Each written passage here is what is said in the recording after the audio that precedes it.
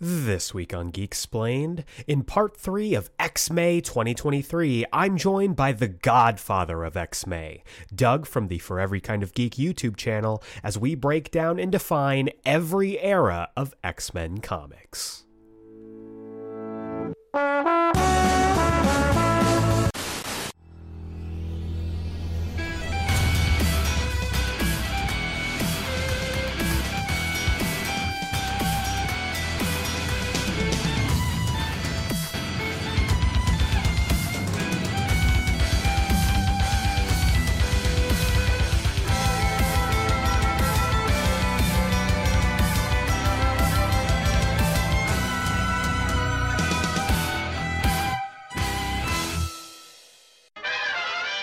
Welcome back to Geek Explained. I'm your host, Eric Azana, and today's episode is part 3 of X-May 2023. We are on the other side of the X-May interlude, and I am joined this week by Doug from the For Every Kind of Geek YouTube channel, as we are going to break down and define officially every era of X-Men comics. This has been a topic I've been wanting to talk about for a long time, and it only felt right. It felt correct to bring in Doug because he was the guest on the very first X-Men focused episode of this podcast. I've been waiting to bring him back onto the X-May train because he's kind of the progenitor, the personal Professor X of mine when it comes to X-Men content on the podcast. So I'm really excited to share with you the conversation that we had defining every single era of X-Men comics. This is kind of a big week, and a lot of stuff has happened over the course of this past week. I got to participate in two very, very, very cool things that happened. On Saturday, as I'm recording this and as you are listening to this, I got to be part of this amazing audio radio play thingamajig for the Fallout for Hope charity drive in support of the Alzheimer's Association. I got to do a panel with them.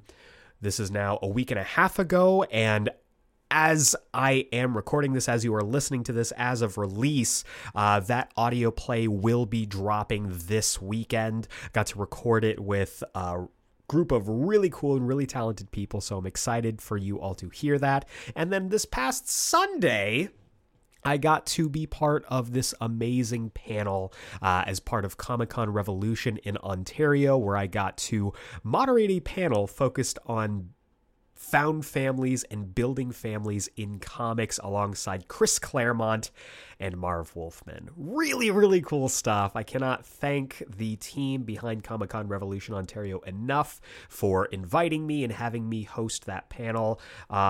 Just really cool things, and it makes, doing stuff like this, doing a podcast, all the more worth it. So I hope you have all had a really great week. I also went and saw Fast 10 or Fast X, which is a movie.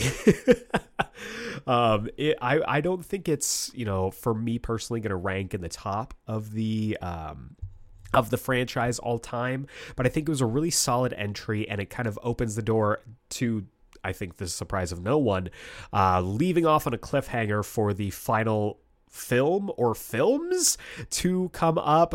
Vin Diesel dropped a little bit of rumor and speculation on the red carpet premiere for this film that we might not be getting a part 2, but both a part 2 and part 3, closing this out with a brand new trilogy to send off the Fast and Furious series in style. I also finished Jedi Survivor this week, so lots of complicated feelings, and we've got the series finale of The Flash happening this Wednesday as of this recording today. As of this episode dropping, I'll be talking more about that in our weekly review, where this week I'll be talking about last week's episode, and next week I'll be talking about the series finale. Lots of complicated feelings, so we're going to break that down a little bit later. We also have, of course, this week's Comics Countdown, where I'll chat you up about all the comics you should be picking up this week, so make sure you stay tuned after the jump for all of that. But without further ado, let's roll right on into the main event, the main course, the entree, if you will, as I and Doug from the For Every Kind of Geek YouTube channel define every era of X-Men comics.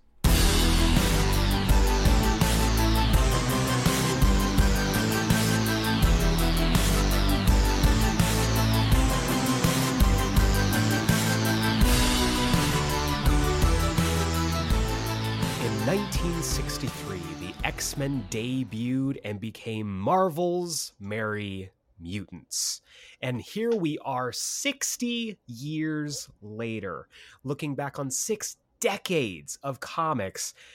And I know what you're thinking as a young and impressionable mind just getting into X-Men comics. What the hell is all of this? It's 60 years of history, different writers, different stories, different teams, different directives. And we decided to sit down and discuss what the eras of the X-Men comics are. Because as comics have gone along since their inception, there have been different ages, let's say. We've got the Bronze Age, Silver Age, Golden Age. You've heard all those terms before. But is there a Golden Age of X-Men comics? Is there a Silver Age? Is there a Bronze Age? We are going to get into it here. We're going to be talking about 6 decades of stories and defining definitively, that's where you get defined from, the eras of X-Men comics. So hopefully this is helpful for you if either you are a longtime X-Men comic fan or whether you're looking for a place to start. If any of these eras gel with you, or if our descriptions of these eras gel with you, dive in. It's really fun. There's a discussion for, I think, everybody in every comic and every age of comics that comics are really difficult to get into because of all the continuity. But the fun thing about the X-Men is that in each of these eras, there's a little soft reset and you get to dive in headfirst, sometimes into freezing cold water, with the comics and the mutants that you have come to know and love. But I know what you're also thinking. Eric, you've been saying we, you've been saying our, you've been saying us. What do you mean by that? Well, of course, I am joined by, I would venture to say, my resident expert, my resident X-Men historian, Doug from the For Every Kind of Geek YouTube channel. Doug, welcome back. Thank you so much for having me back. Always love being here. Yeah, and I love having you on. And for those of you who aren't aware, Doug has become the archivist for the X-Men on ComicTube. If you have a question, if you have a curiosity for what's going on in the X-Men comics right now, Doug has you covered. He's got videos on videos and recently released a gigantic monolith of the Jonathan Hickman era for the X-Men, and just recently dropped the aftermath of that Jonathan Hickman era as we head into the Destiny of X and Fall of X. So, needless to say, Doug, I think you're fairly well acquainted with the X-Men. Yeah, I mean, it's funny. I never really thought about it just because the Hickman era was such a huge jumping on point for me. It really reinvigorated what I liked, but I actually started very young. I started through one of those Marvel Masterworks collections, like the silver covers that just bound a bunch of old stories together. Actually started with one of the entries on this list, which I'm not going to give away because we're going to get into that. Because knows he's a proper content creator. He knows that you got to wait for it. I've been on here enough to know that I got to learn from my mistakes. But yeah, X-Men have always been a part of my life, and it's fascinating kind of coming back to them over the decades and seeing how they change, how they evolve, how they devolve. Somehow stuff gets really weird sometimes. Oh yeah. Yeah, it's fascinating when you kind of break it down, and Doug and I were chatting about it before we got on mic here, but it's almost weirdly cyclical how the X-Men comics go. And we're going to be getting into it, but I want to ask you, you mentioned it before, the X-Men Masterworks. Was that how you were introduced to the X-Men? Yeah, actually, I know a lot of people cite the animated series, and I definitely Mm-hmm. got to that later. Friends were into that, and they got me into that. But yeah, I actually read the I guess what a lot of people would consider the more classic or well-known comics first, and that got me into. Oh man, I can't give away any of the things because they're all on the list. That's the problem. But I definitely hopped around Yeah. some of the different eras here and there. I wouldn't say I've like read any particular run all the way through. Well, actually, no. I've read all of the Hickman and like the latest era. Mm-hmm. But yeah, X Men is so fun because you can kind of sort of sample from just about any spot in their history, and you're always gonna land on your feet. Yeah, it's fascinating how much it is, how easy it is at times to get into X-Men comics. Because, like I was saying earlier, I think the big barrier of entry for a lot of people getting into comics is it's like, oh, there's so much continuity or there's so much, history to get into, both like in canon and also like in publication history. But with the X-Men, they have several great jumping on points that, even if you know nothing about them, are really new reader friendly. Yeah, and if you're listening to this and just thinking like getting into a comic is too daunting, please. Continuity is a lie. It's imaginary. You can hop in anywhere and you'll find your way. I think that's the magic of comics. You can literally start anywhere, and as long as you can kind of I mean, it's kind of like reading just subway signs. You Yeah. can end up anywhere and just be like, "Oh, so I go from here to here, and then here to here," and you do fall into a rhythm. Yeah. One of the best things about, and one of the things that I remember loving when I first started reading comics was finding out, okay, the story I'm reading, wait a second, that referenced something. Hold on. There was a whole story about this? There were dinosaurs in Manhattan? What the hell? And like going back and like reading stuff that had already been collected, had already been out, and you oftentimes don't have to suffer through the weight of finishing a story. You can read it all in one sitting or a binge read.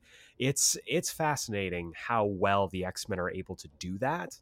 And I guess, we should probably just get into it so that Doug can Mhm. speak freely, because he's been holding it. I could see the vein on the side of the forehead. He's like, he wants to talk about this. So I always want to talk about this. it's true. It's true.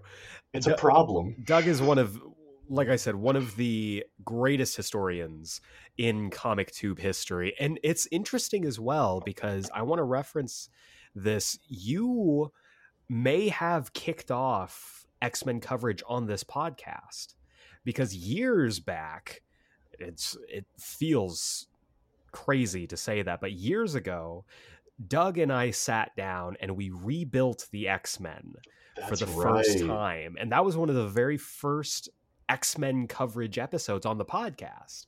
And it's snowballed since then. So in a way, you kind of are the godfather of X-Men.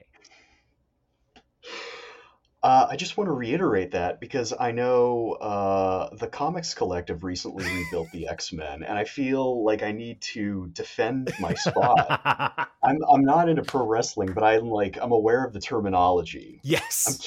I'm keeping this unofficial X belt that you've given me. You will be receiving a replica in the mail, don't you worry. Nice. You can hang it right above the mantle.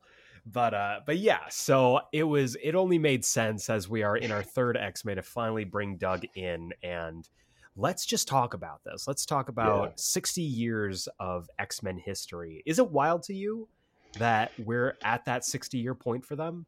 It's so funny. Like you get invested in a character and you think, man, like I really do like this character, and then you realize just the enormity of everything they have, and 100%.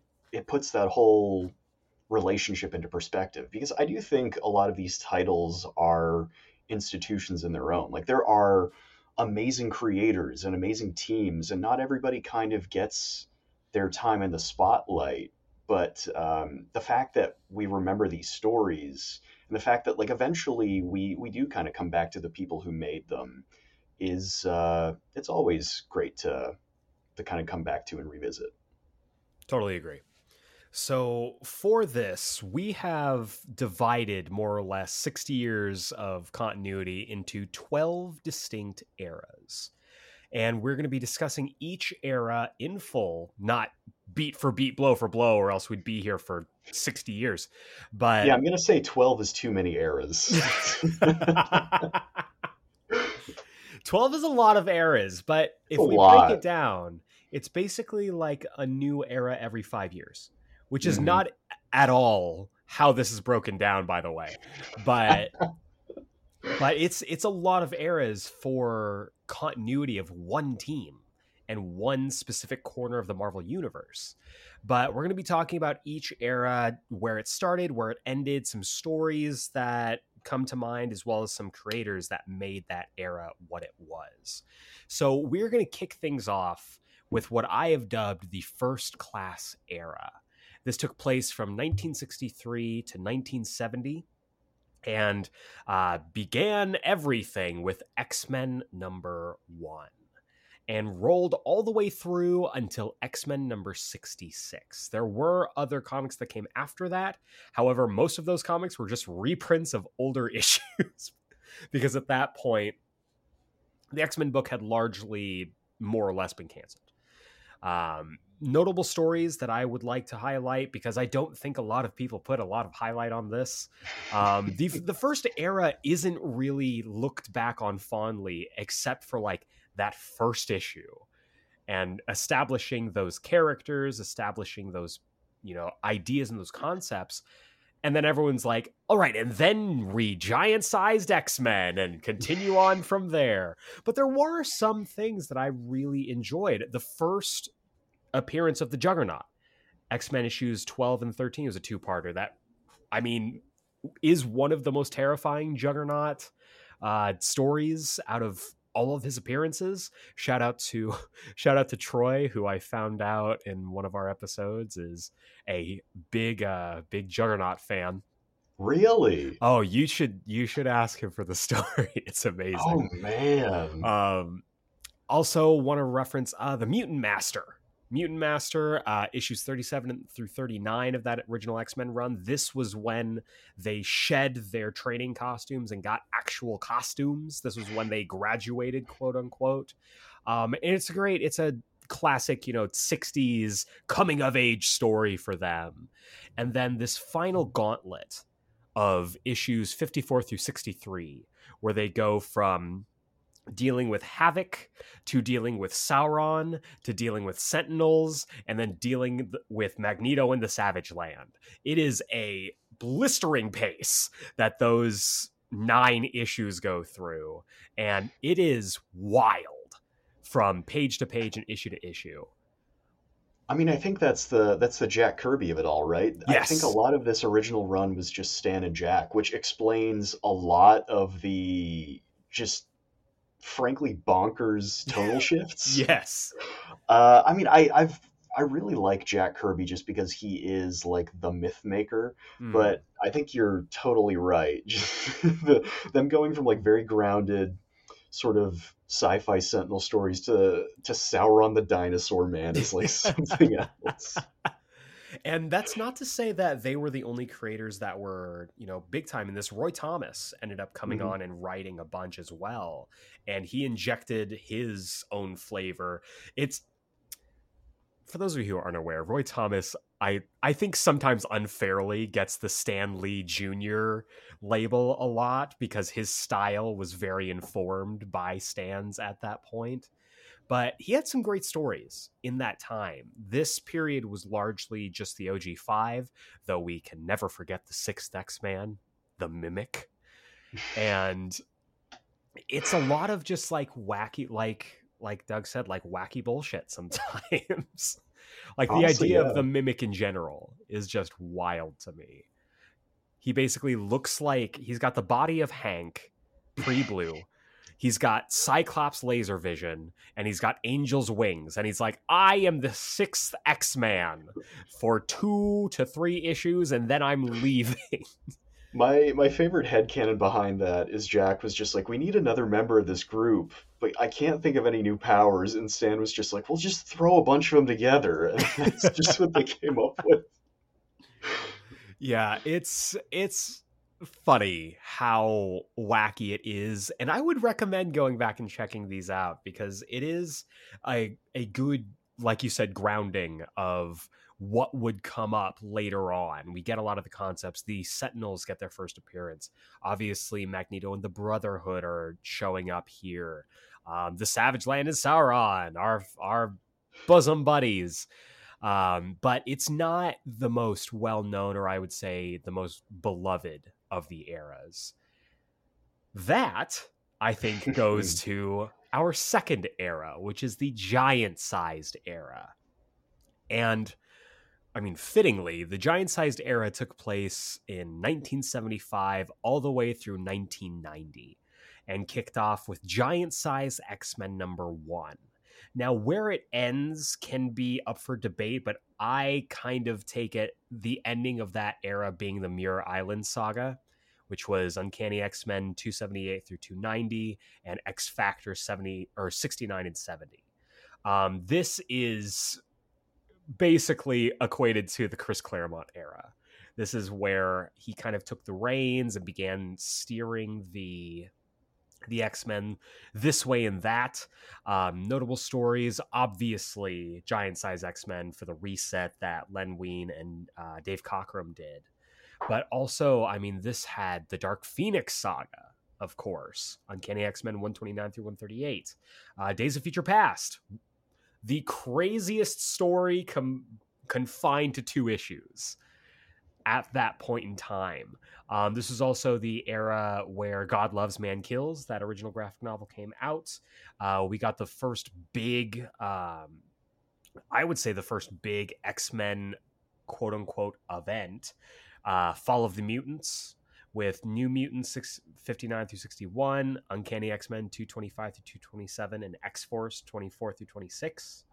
And then also Inferno. What more is there to say with all of the Inferno nonsense that happened there? We did get a couple new books pop up during this time as well. The aforementioned New Mutants, dealing with kids being X-Men.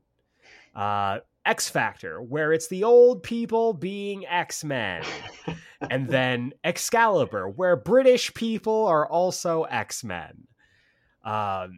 Other creators that are really, really good or deserve a spotlight during this era, besides Claremont, Wein, and Cockrum, John Byrne was an artist for a large part of this, and of course, we have to always give alms to the Simonsons.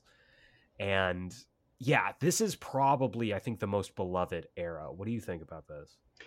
I mean, this is the era that I actually got into X-Men. Nice. I think I've mentioned this before, but the first X-Men comic I read was like the Marvel Masterworks collection, and the first issue is Giant Size X-Men. Yeah.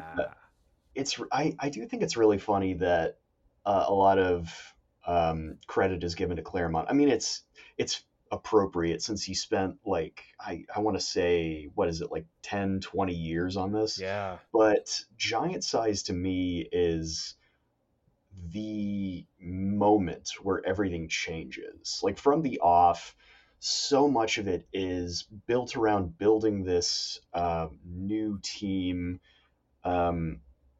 Actually, there's a really funny anecdote like that is entirely down to corporate mandate. Like, I think around this time, Marvel was owned by this very nondescript sounding company called Cadence Industries. I have no idea what they do.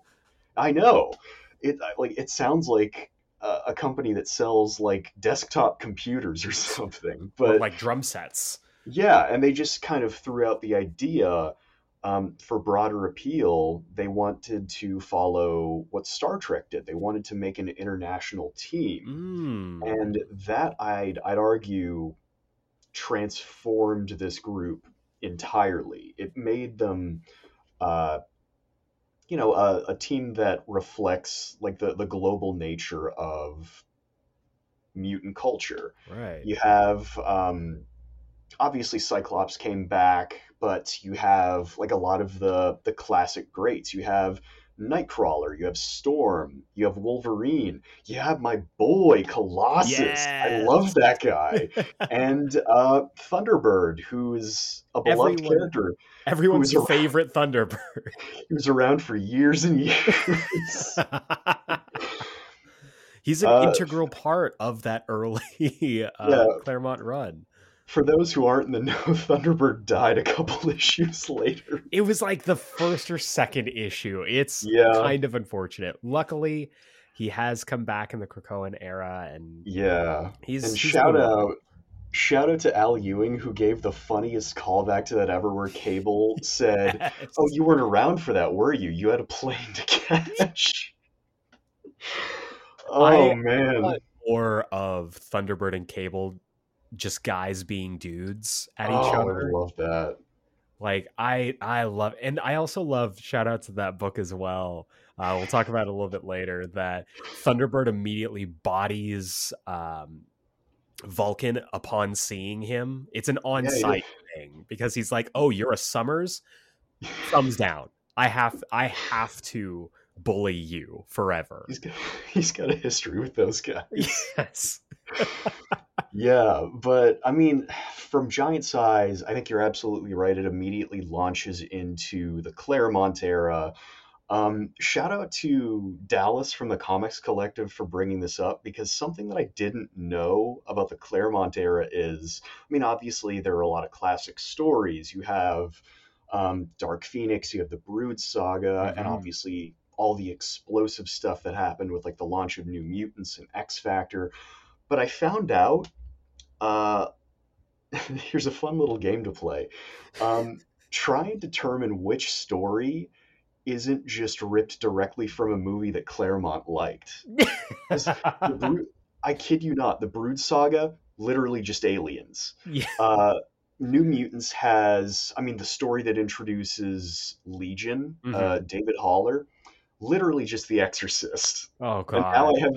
I have this game where I just go back through the Claremont era, and I'm like, is this a movie? Is it not a movie? Who's to say? I mean, you'd be hard pressed to. I mean, Days of Future Past, the Terminator. Like, There you go. yeah, that's. I had never thought of that before, but that is hilarious. But yeah, I think you're right. It's curious to me that this is the era that kind of everyone goes back to. Like, no matter how far away from it we get, how much time goes by, Claremont, and I did want to make it specifically called the giant sized era, not just the Claremont era, because of what you said with giant size being obviously that brainchild of Len Wein and Dave Cockrum. And now I Mm. guess we can owe the X-Men to the Cadence Group. But like there are some of the most iconic stories in X-Men history. Days of Future Past got a movie, for God's sake. Dark Phoenix Saga, I'm sure at some point we'll get a movie. We certainly haven't gotten it yet, but like the mass appeal of the X-Men really reached, I think, its height because of the stories and the melodrama and the soap opera of this era. Because Claremont knows how to write some soap operas. Boy, Oh yeah. does he. I mean, like just the fact that you brought in Kitty Pryde, and I think almost Yes. immediately she became part of a love triangle, says Yeah. everything. But I do think like that speaks to comics of the time and how they are now. Like Yeah. they're long running stories built around people having friction with each other. I think there's something universal about that. And Claremont really, and I mean, really all of the writers that are and artists that are a part of this era know how to juggle ensemble casts. Like, there's no books in this specific this specific era that to me are like, oh, well, that solo character's story outshines the current X book. Not like things that would happen later on, but like we also did get really cool stuff that happened in this era. Like, I mean, this was the lead up into Wolverine Goes to Japan, and this is the era of Wolverine where he was like everywhere, but not everywhere as the leading man. He was everywhere as the little gremlin boy that you just throw into a book to be like, here's some chaos. Remember when I think it was Len Wein who suggested that he was actually just a mutant Wolverine? Yeah. He wasn't a mutant at all. He was just a Wolverine that mutated and looked like a man. And they didn't even know what he looked like underneath the mask for like at least 5 years or something.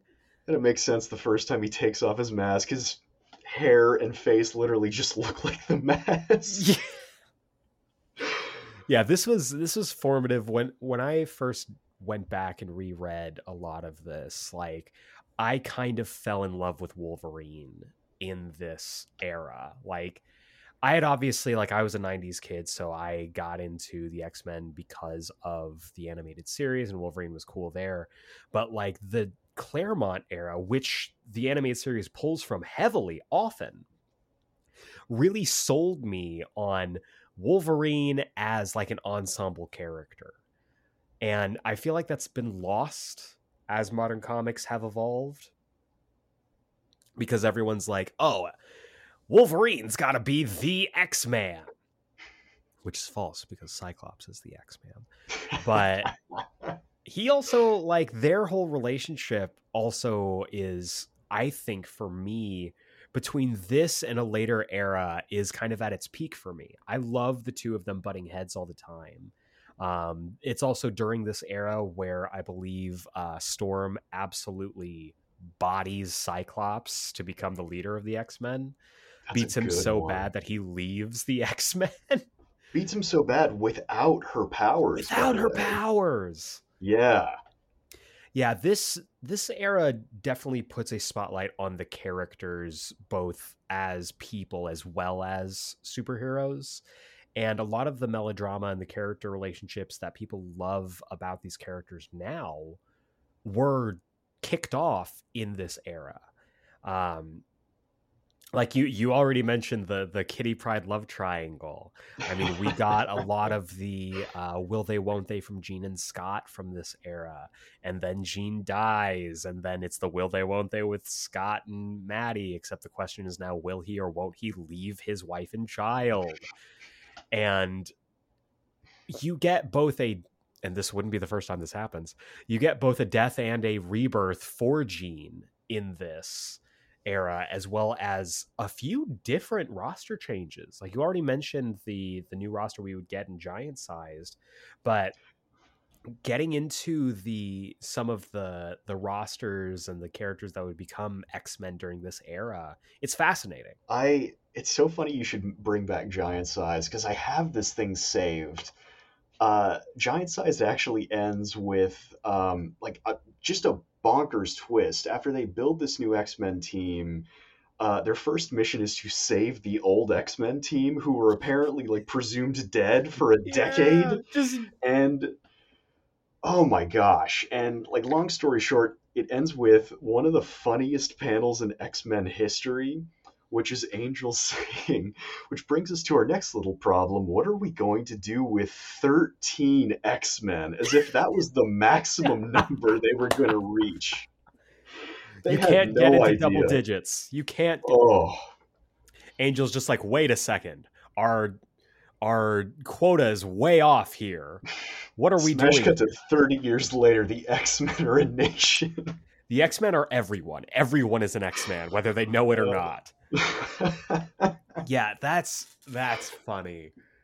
Because, like, it's true, too, though. Like, you get this, I personally believe, much more interesting group of X-Men as opposed to the OG5.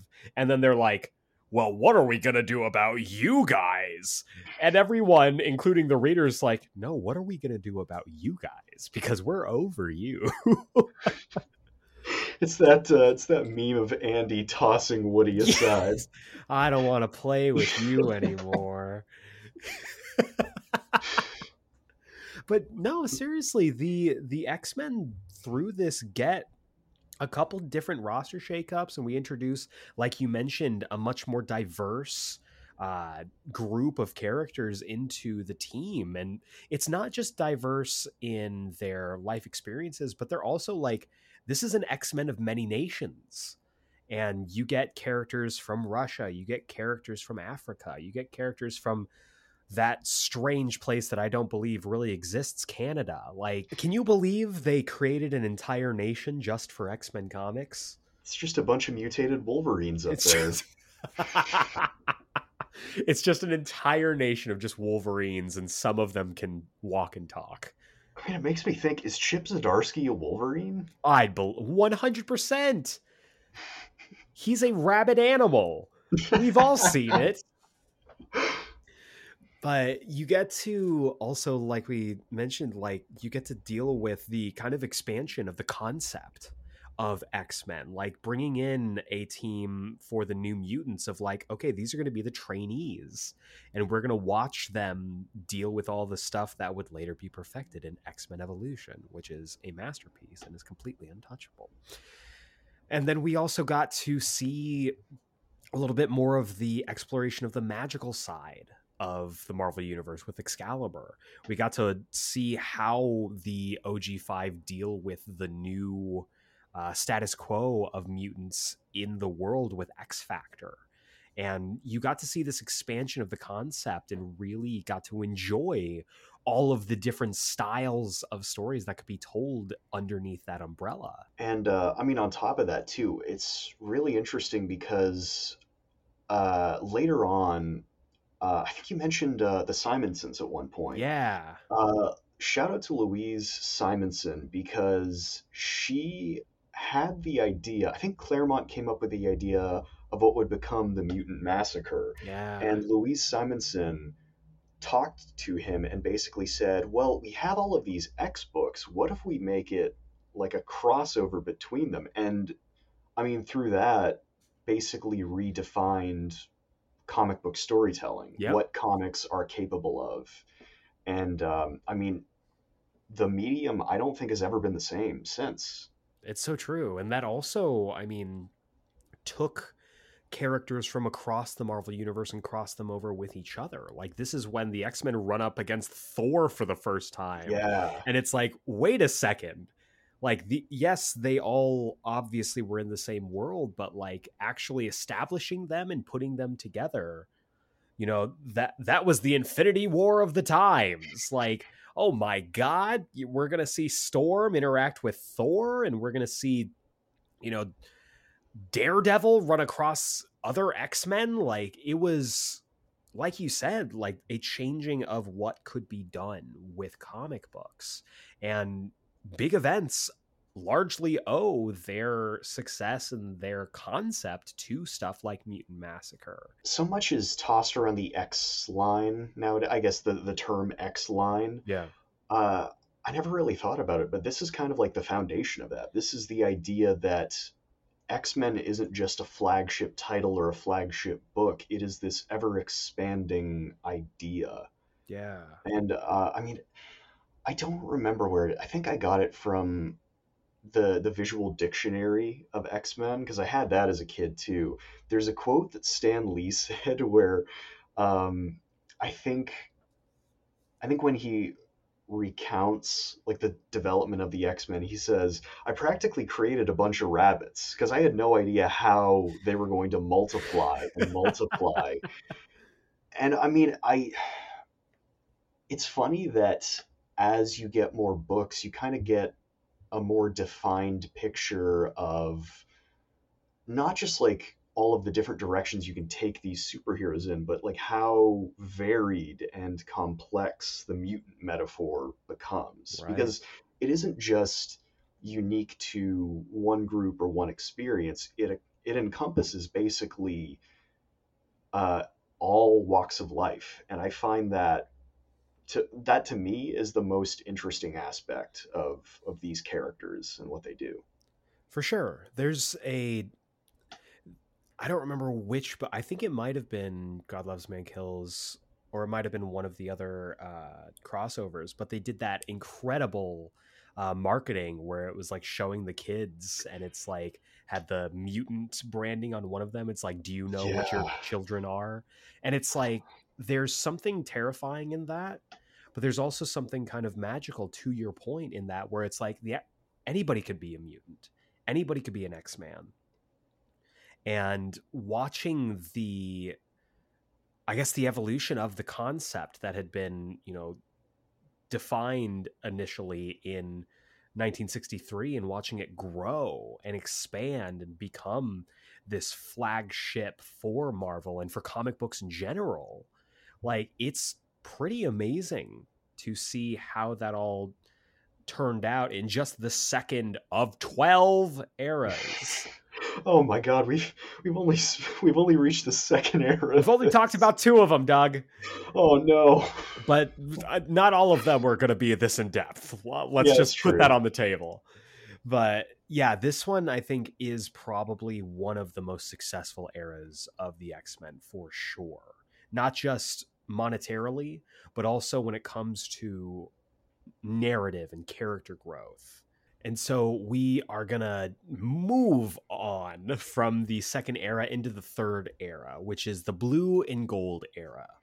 This one took place from 1991 to the year 2000 into the new millennium, and kicked off with X-Men #1. The big, sold a bajillion copies and is in everyone's home. You just don't know it yet. If you peel back the paint and the wallpaper on your walls, you will find a copy of X-Men #1. And it ended with the Revolution event, which began with Claremont and ended with Claremont. Notable stories from this time: the Extinction Agenda, a big crossover again between New Mutants, Uncanny X-Men, and X-Factor. Fatal Attractions, a big crossover that brought a lot of the both X-Men and non-X-Men stories together. Onslaught, which might have been the old jumping of the shark for the X-Men in the mid 90s. But then we would also get, of course, I think the most well-known out of all of them, Legion Quest / Age of Apocalypse. And then the best out of all of them, the 12. Y'all remember the 12? Because I do. Let me tell you, this Mr. Sinister character, I can't see him going anywhere. No, definitely not. There's no future Nah. for him.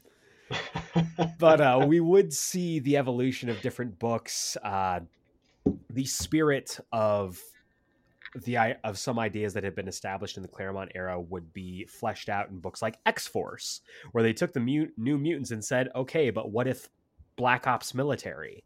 And then Generation X, which is what if New Mutants, but cool 90s rad awesome. And this is probably the height of X-Men popularity. At least up to this point, certainly. X-Men was literally everywhere. It had cartoons, it had comic books, it had toys. It was everywhere you looked, there was an X-Man. Notable creators during this time, obviously, Claremont kicked things off, but then very quickly left, which left storytelling to creators like Fabian Nicieza, Scott Lobdell, Jim Lee, and Rob Liefeld. Everybody's favorite, Rob Liefeld. Everyone's pal, Rob Liefeld. Do you have any fond memories of this era, or any specific stories or creators that kind of make this blue and gold era what it is? I have a lot of memories about this era. Let me tell you what. He didn't immediately say positive memories. I want you all to notice that. Oh boy. I mean, it's so funny because I remember a lot about Onslaught, and it completely passed through my mind that just in the middle of this, we're dealing with Heroes Reborn. Yeah. Like this is like the what would become the precursor to Secret Wars later, where Marvel kills the Marvel universe, Yes. then kind of sort of rebuilds it, and then actually decides, you know what, we're just going to go back to normal. Yeah. But I mean, it's interesting because I can see a lot of fascinating concepts for stories in this era, but I think you're right. Like it's X-Men at their most monetarily successful, Yes. but when you look at where the comics medium was, where the industry was at this point in time, uh, they were kind of just throwing everything at the wall to see if it would stick because we were teetering right on this big speculator boom. And Mm-hmm. I'm pretty sure X-Men #1 actually had a big hand in that. There were Yeah. like a Oh, yeah. bajillion variant covers. The, All the I guess holographic foil covers. yeah, the big wraparound where you have to collect every single variant to get the full picture, and uh, I don't know. I do have some fond memories, just of, I guess, primarily the aesthetics of the time. This is, I'd argue, this is the most iconic look in X Men history. This is Mm-hmm. where Cyclops gets like the bandolier, and Yep. uh, kind of think of it, a lot of really famous characters were popping up in this era too. Like this is where Deadpool kind of came into Yeah. being, and Gambit, and It's where Cable was popularized yeah, that's in right. all of his Cable many came in. pouches. Cable and his giant shoulder The pads. biggest shoulder pads I've ever seen in my entire life. Man. I saw a this was a few years back at a Comic-Con. I saw a cosplay of someone who did Liefeld accurate Cable with How could they even stand up with I those? have no idea. Just absolute shoulders of steel. Like Whew. he was walking around with the giant, just the largest shoulder pads I've ever seen in my entire life, and it was incredible. But yeah, you're absolutely right. Like they basically said, we are too big to fail, so we are just going to try our hardest, And then they and killed the Marvel and Universe. they did. And it's so true because they were basically like, we're going to kill the entire Marvel universe except for the ones that are selling really well, which is Spider-Man and the X-Men. Yep. Everyone else can bite it. And we're going to do a reboot. And that reboot did not go well. But honestly, I mean, Age of Apocalypse is still like, I still look back on that event fondly. It was the first ever X-Men comics I ever read. I Mm. went directly from, yeah, this X-Men animated series is cool, to what the fuck is happening? What is this? Who are these people? What? Why? Where is Xavier? Oh, he's dead? Like, Mhm. that was a hard whiplash for me Everybody as a who's young boy. evil is good. Everybody who's good is evil. Nothing makes sense. Up is down. Dogs Cats and and cats on dogs living together. it's raining men, hallelujah.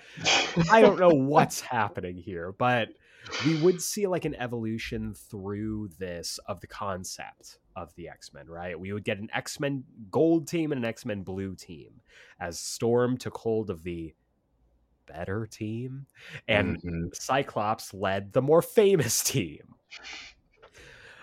We would see that later on, following the events of like the 12 and stuff, Claremont would come back to do Revolution. And that was heralded as like, Claremont's back. He's going to right the ship and everything's going to be great. And TLDR, it wasn't. Just, it wasn't.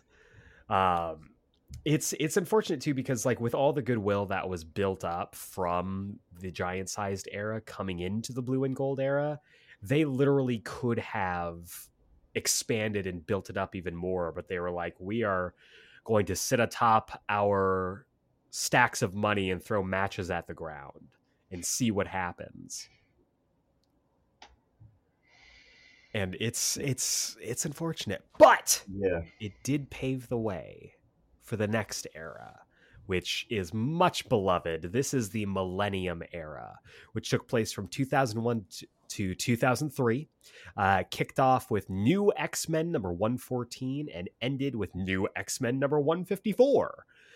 Notable creators during this time, Grant Morrison. They took the X-Men from here and took them to here. This being an audio format, you have no idea what I just did, but use your imagination. Also, Frank Quitely, Chris Bacalo, and one name that I have grown to love more than I had previously, Chuck Austin. This was the era where Morrison basically came in and they were like, okay, the X-Men are tanking. We are going to move Claremont off of Uncanny X-Men to Extreme X-Men. And we are going to move the regular Uncanny X-Men and put them in Australia and give them to Chuck Austin. And Grant, we're going to give you New X-Men. And Grant decided, you know what? They cracked their knuckles and they said, I'm just going to give you the best X-Men thing in a really long time. Stories that I would absolutely recommend from this time: E is for Extinction, which kicked off everything, the first 3 issues of that new X-Men run.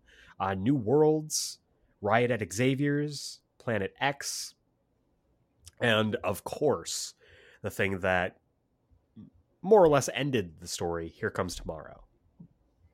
You would notice that all of these are from New X-Men, and there is a reason. Because New X-Men was the best X book going on at the time. No disrespect to Claremont or to Chuck Austin, but they were playing chess while Grant Morrison was playing 4D checkers, while also, getting ready to deal out a hand and go fish. Like, they had such a handle on everything that was going on, and they reinvented what it meant to be a mutant. They turned it from being feared and hated to being a celebrity, and dealt with social issues. They dealt with the Genosha incident, which we'll talk about in a second. But they also dealt with, the idea of cultural appropriation, how everyone suddenly wanted to be a mutant. Everyone suddenly wanted to be an X-Man. Doug, do you have any memories of this particular era or any stories that you really love? Yeah, I mean, like so many instances where I got into comics, like a friend of mine basically just had a bunch of these. It's so funny because at that point, I think X-Men were more defined by the movies than anything. So, like at first glance, I saw the uniforms, thought it looked too much like the movie, and I thought, well, I already saw one. I don't need more of the same. Years later, though, I came back to it because I wasn't a young idiot, and I gave it a chance, and it completely blew open everything I expected, assumed, and cherished about X-Men. I think Grant, I mean, for everything we gave credit to with obviously Len Wein and Dave Cockrum, and then later Claremont and Byrne, I think Grant builds on that to like the nth degree. Mm. It's like you said, the first big opening salvo is E is for Extinction.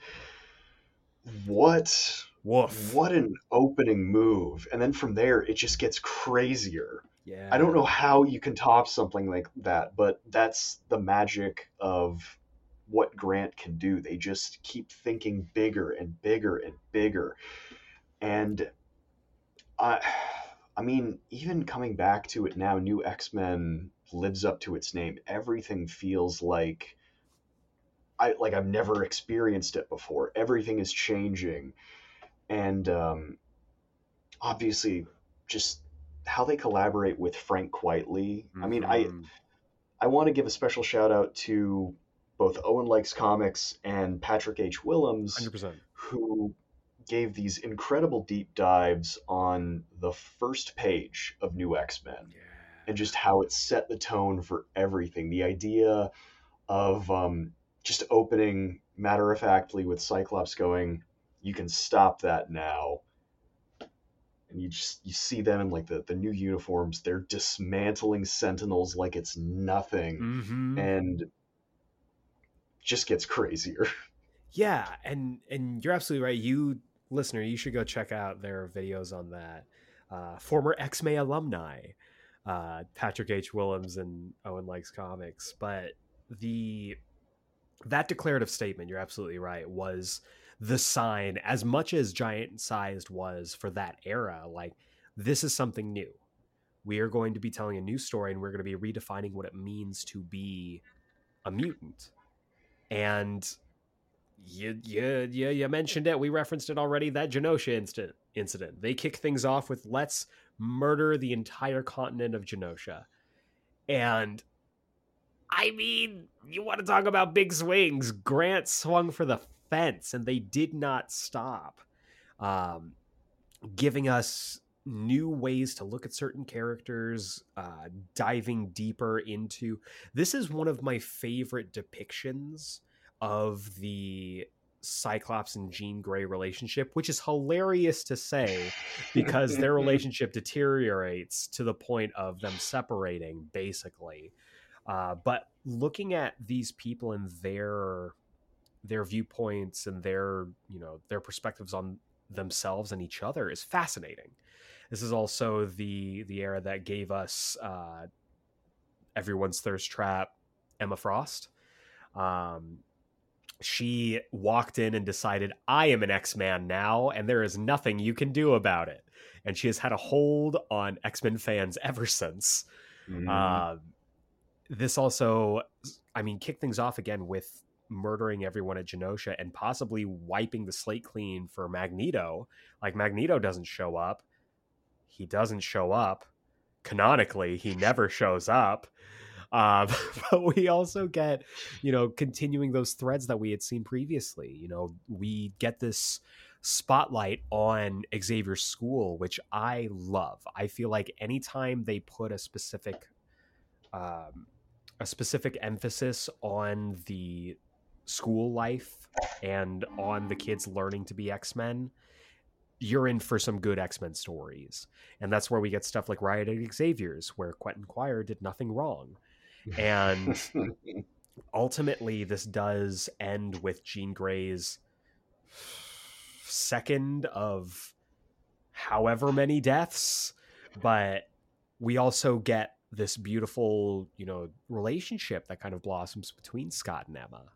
And watching that go on at the same time that Wolverine is back to being just a grumpy, hairy gremlin man throughout most of that era, because the 90s knew. They were like, okay, Wolverine's our bread and butter now. We are putting him in literally everything.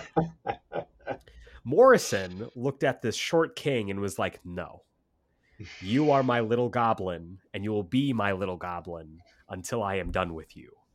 And they proceeded to make him the ugliest he's ever been up till that point, to their credit. And I love it. He also refuses to wear a shirt the entire time. Refuses to wear a single shirt. He wears like the snow pants. You've got the big pants with the overall buckles, but no shirt, and then just a jacket over top that. Like, fashion icon. Look. He continues to haunt the dreams of everyone who's ever walked into a fashion designer's room. But also, like, this was a time of experimentation when it comes to the art. Frank Quitely, this was really what put them on the map and really solidified him as a force in comics. We had seen previously with his work with, I believe, was Flex Mentala before this? Yeah. Flex Mentala was in the 90s. Yeah. I think. But this was kind of what everyone was like, holy shit, Frank Quitely rules. And just didn't stop from there. I already mentioned Chris Bacalo, one of my favorite artists, really got his feet wet during this era. Just really good stuff. And I mean, I guess beyond that too, just talking about the larger storytelling, I feel like I kind of breezed past it by just saying everything feels new, but Grant almost made it their mission to upend everything about X-Men. Mm-hmm. I do think you obviously mentioned making mutants into a global subculture, Yeah. but even beyond that, like the dynamics are different. There's the evolution of Jean and Scott. There's the evolution of Jean and Emma together. Mm-hmm. Um, oh gosh, I Beast becomes a Catman. That's right. Yeah, Beast becomes a Catman. He's also involved in some really murky decisions, and that is not the last time that is going to happen to that guy. And it won't even be the worst things that he does. That's for Man, later. oh boy, we'll get to that. But yeah, I mean, it's. I do think it was the first real moment where I looked at a comic and I realized that these characters are ever evolving. Mm-hmm. Um, you can really take all of this history and play with that, but you can also take all of those different building blocks and make something entirely new that could obviously set the stage for something even newer down the line. Yeah. The thing that I love that Grant Morrison did with them was, as we kind of mentioned before, they evolved what the idea of what stories we could tell with these characters was. Now it wasn't just about superheroics. It wasn't just about, oh, we got to fight them Sentinels again. It was, okay, we need to look at what it means when people are saying, oh, I want to become a mutant. This is when they brought in MGH, mutant growth hormone, and started dealing with all of that. And everyone talks about how good Grant Morrison's X-Men is for a reason. It is not hyperbole. It is not, just jumping on the bandwagon because it's good. It is literally that good. And once again, went back to their roots of not being, premier superheroes like they were during the Blue and Gold era, but being representation for the oppressed, and turning it on its head and basically saying, no, now we are the ones that are reclaiming some of our time and some of our space. And yeah, it was a really great maturation almost of the idea of the X-Men. Which brings us to a very short-lived era immediately following this. This was the Reload era. Reload with a capital R and a capital L, because Marvel Comics cannot help itself. More like what a huge load. Oh, geez. This took place from 2004 to 2005, so blink and you miss it. Kicked off with Astonishing X-Men #1 and ended with the House of M crossover event. Notable creators during this time, Greg Pak, Brian Michael Bendis, Joss Whedon, and John Cassaday. Some of my favorite stories from this era, Gifted. Astonishing X-Men 1 through 6 kind of put them back on the world stage as quote-unquote superheroes, as well as Unstoppable from that same Astonishing X-Men run of issues 19 through 24. And we also got Phoenix Endsong, which more or less shut the door on Jean Grey for good for now. And then obviously, as mentioned before, House of M, which brought everything crashing down for the X-Men. I do want to give a shout out though, because this era, the reason why I made that pun up at the start of this intro was because this also marked the move from Chuck Austin from Extreme X-Men to the flagship Uncanny X-Men. Yeah. And he had a very short but very controversial run that I think is maybe capped off with the most bonkers concept I have ever heard for an X-Men story, which basically involves Nightcrawler becoming the Pope. That has become a personal favorite of mine. It's I don't want to call it good, but I want to call it ambitious. It was definitely that. Yeah. I have a fondness for this era because I love that Astonishing X-Men run. I know Oh, yeah. that It's hella problematic when you look at how certain characters are portrayed, and of course Hmm. at the writer. But I love the idea that they wanted to say, let's make the X-Men superheroes again, if only for a moment, a blink in a blip in time. Let's make them heroes again and make them, you know, colorful. And these are some of my favorite costumes. This, for my money, is still quite possibly the best Cyclops costume. It's always a toss up, but this also continued on the development of the Scott and Emma romance, which I love. This began Wolverine's era of Foster's Home for Imaginary Kids, where he began to bond with other kids that weren't Jubilee and Kitty Pryde, aka Armor. This is when Armor shows up. And again, we do get a big uh, focus on Xavier's Institute with introducing characters like Armor, like Blink, or not Blink, not, Beak, and other characters of that ilk. And I really enjoy a lot of the stuff that happened in this. Maybe not as a whole, maybe not, you know, looking at it from a certain angle, but there were really cool things about this. And Oh obviously, yeah. I mean, in Astonishing X-Men especially, that John Cassaday art is chef's kiss. Hmm. And again, everything kind of came crashing down with House of M, which was just a lot. It was just a lot. Brian Michael Bendis.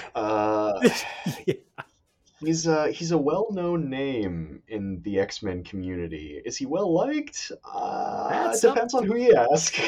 that is in the eye of the beholder. Yeah, I mean, it's tricky, right? Because House of M did a lot for the X-Men. I think a lot of people, the reason why House of M gets so much ire is because of two things. Obviously, one is it takes the X-Men, or I guess the mutants as a whole, and puts them on the back foot again. Mm, And I kind of get the motivation behind that. It's not the best way, but it's basically resetting them to the status that they had pre Morrison, which yeah. is they're kind of operating in secret. You know, they're not as well known, they're not as big, but it also um, had to, I'm gonna say, massage a bunch of characters to make that happen. Specifically, That's a one very nice Scarlet. way of putting that. Yeah, specifically Scarlet Witch. I think she really gets a raw deal in Mm-hmm. this. One, because it's kind of first hinted that she would even consider something like this. Um, you know, the line "No more mutants" has taken on just a meaning of its own Yeah. as people have reflected on it years later. But there's also another decision that I don't want to spoil if you want to read it, that I think removes Wanda's agency entirely, uh, Yeah. that I'm not a fan of. It's real unfortunate. Yeah, I like House of M as an event. I think it's them deciding to do that, especially having the balls to be like, let's do Age of Apocalypse again, but yeah, for a much smaller amount of time, and making it more utopic than obviously the absolute just post-apocalyptic Age of Apocalypse world. But there are certain choices made both leading up to and in that story that make you scratch your head sometimes on, why did we think that this was going to work? Why did we think this was okay? I mean, on the other hand, it did set the stage for a lot of great stories to come. So I like to think there are no bad comics, just sort Oh, of. oh, Well, disagree. here's I the will thing. Here's the disagree. thing. There's an important caveat here. I like to say there are no bad comics, but sort of just comics that weren't executed in the way that they should have been. I think the idea is always there. It just Mhm. comes down to a question of how do you make it happen? That's fair. You know what? That is a fair stance. Though I would, I would love to challenge you to read Superman Year One and tell me there are no bad comics. Okay, well, you got me there. You backed me into a corner on that one. But as Doug mentioned, this did set the stage for some really cool stories following that. And in the next era, known as the Decimation era from 2006 to 2011, obviously the kickoff was that Decimation event, but it ended with Avengers versus X-Men. More on that later. But stories that I really, it's funny because I think you and I are of the same mind of this. The Decimation era is hella underrated. Yeah. It is one of those periods of time for the X-Men that isn't, I think, largely looked at favorably. But when you get into the nitty gritty and you read the stories that were going on at the time, shit slaps. It's real good. Stories like Decimation, Deadly Genesis, the Messiah trilogy, I think is Hmm. peak X-Men storytelling. Messiah Complex, Messiah War, and Second Coming. The Utopia crossover, where we get X-Men versus Norman Osborn. I love this story. Which, Uh, by the way, shout out to Matt Fraction on X-Men. I've always yes. been a Matty Frax guy. I love his run on X-Men and just everything they do, and how much he's able to kind of queue up for other people down Yeah. the line. Matt Fraction is an interesting case in that I feel like when he's got complete hold on a character or a team, he does really, really well. See Superman's pal Jimmy Olsen, or Hmm. see his Hawkeye run. Hmm. But when he's like kind of beholden to to other characters and other lines, it gets a little shaky. Yeah. Um, and I don't know if I would rank his run specifically in like my top five, but you are absolutely right. He really gets creative in the stories that you can tell.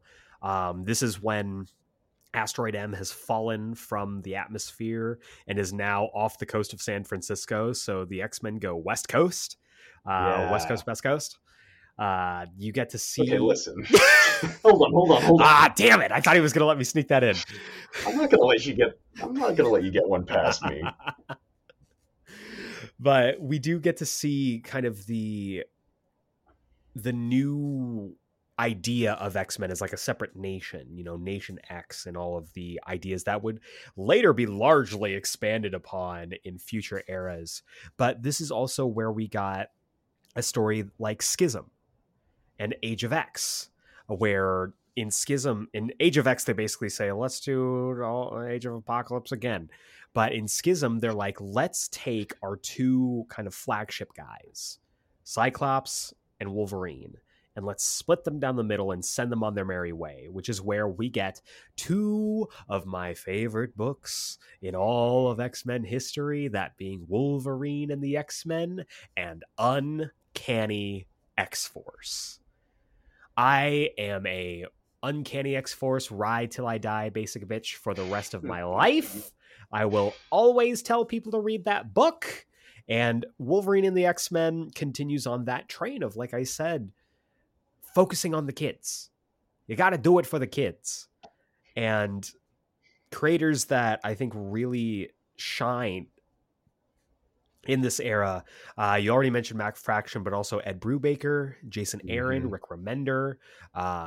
This was one of the first times that Trevor Hairsine came across my radar. That's right. We also got some crazy good art from David Finch, Clay Mann, the late great Carlos Pacheco, and of course Jerome Pena.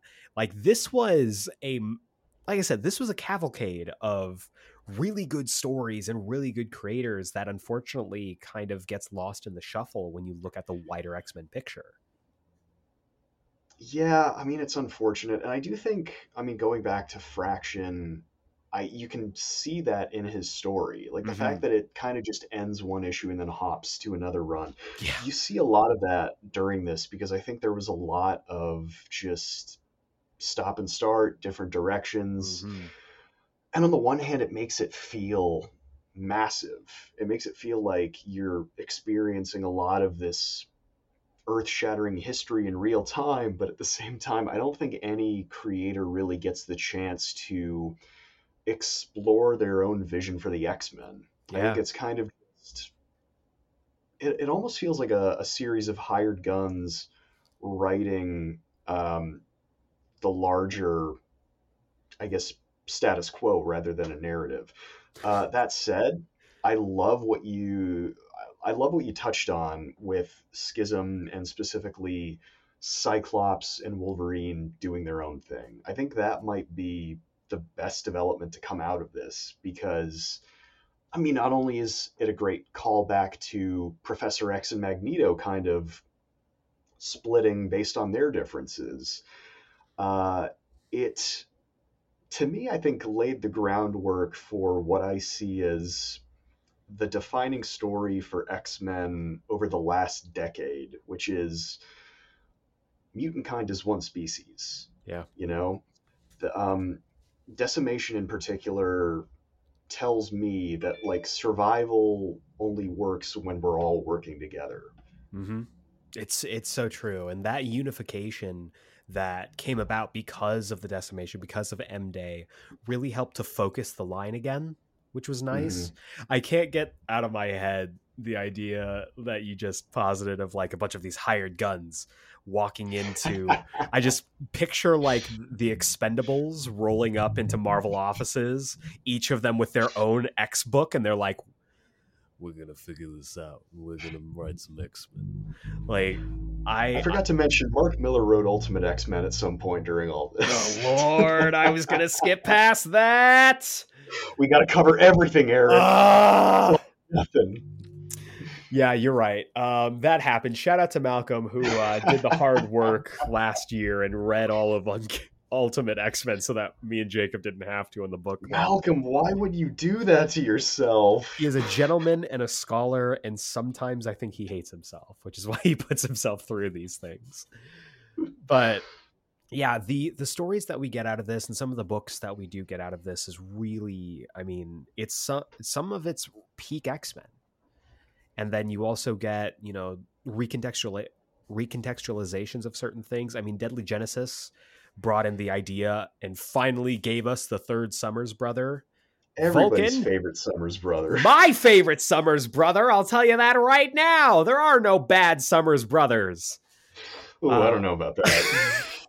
You're right. You're right. Adam X is you know, it's unfortunate, but but this did pave the way for, I think, maybe one of my favorite eras, which was the Now era.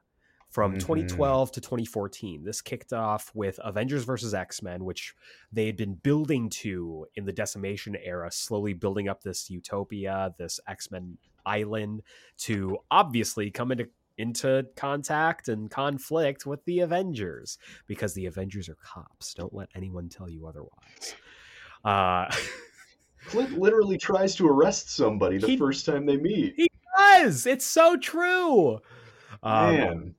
But this era did, of course, end as everything else did with Secret Wars and the end of all things. But this era began with Avengers vs. X-Men, this gigantic crossover, probably the biggest event yet to be adapted to anything when it comes to Marvel Comics. And I mean, don't you worry, it's coming. Eventually, we're going to see it. You know it's going to happen. But Avengers vs. X-Men was this great radicalization of Cyclops, which is, of course, music to my ears. I love the journey. One day on this podcast, I will chronicle the journey from the 12 all the way into Uncanny X-Men and show you the long-term storytelling that took place that got us from point A to point B. And it's a beautiful story. It's a beautiful. What a journey. It is a journey.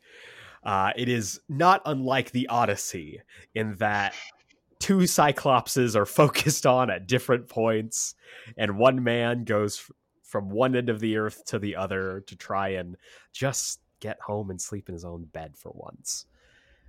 I really appreciate Avengers vs. X-Men. If you cast your mind back to the first X-Men that we did, I marked it as possibly the most important X-Men event of all time. In a very controversial episode with Matt Draper, who I remember recording that episode. He looked at me like I had four heads. And I didn't say it was the best, but it was one of the most important for how it pushed the story forward. Hey, listen. Also, by the way, don't trust Draper. He doesn't even like comics. He doesn't even know who the X-Men are.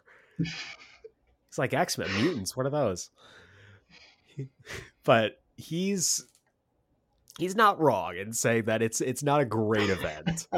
However, this did kick off a whole new era for the X-Men comics, where we have radical mutant terrorist Cyclops and guy who's just trying to do his best Wolverine, in a really fun kind of shift of dynamics where Cyclops was as wild card as he's ever been. And each of them are kind of amassing their own forces of X-Men. This is where we got stories like the Battle of the Atom crossover. This is where we got the death of Wolverine, where he lost his healing factor and subsequently got,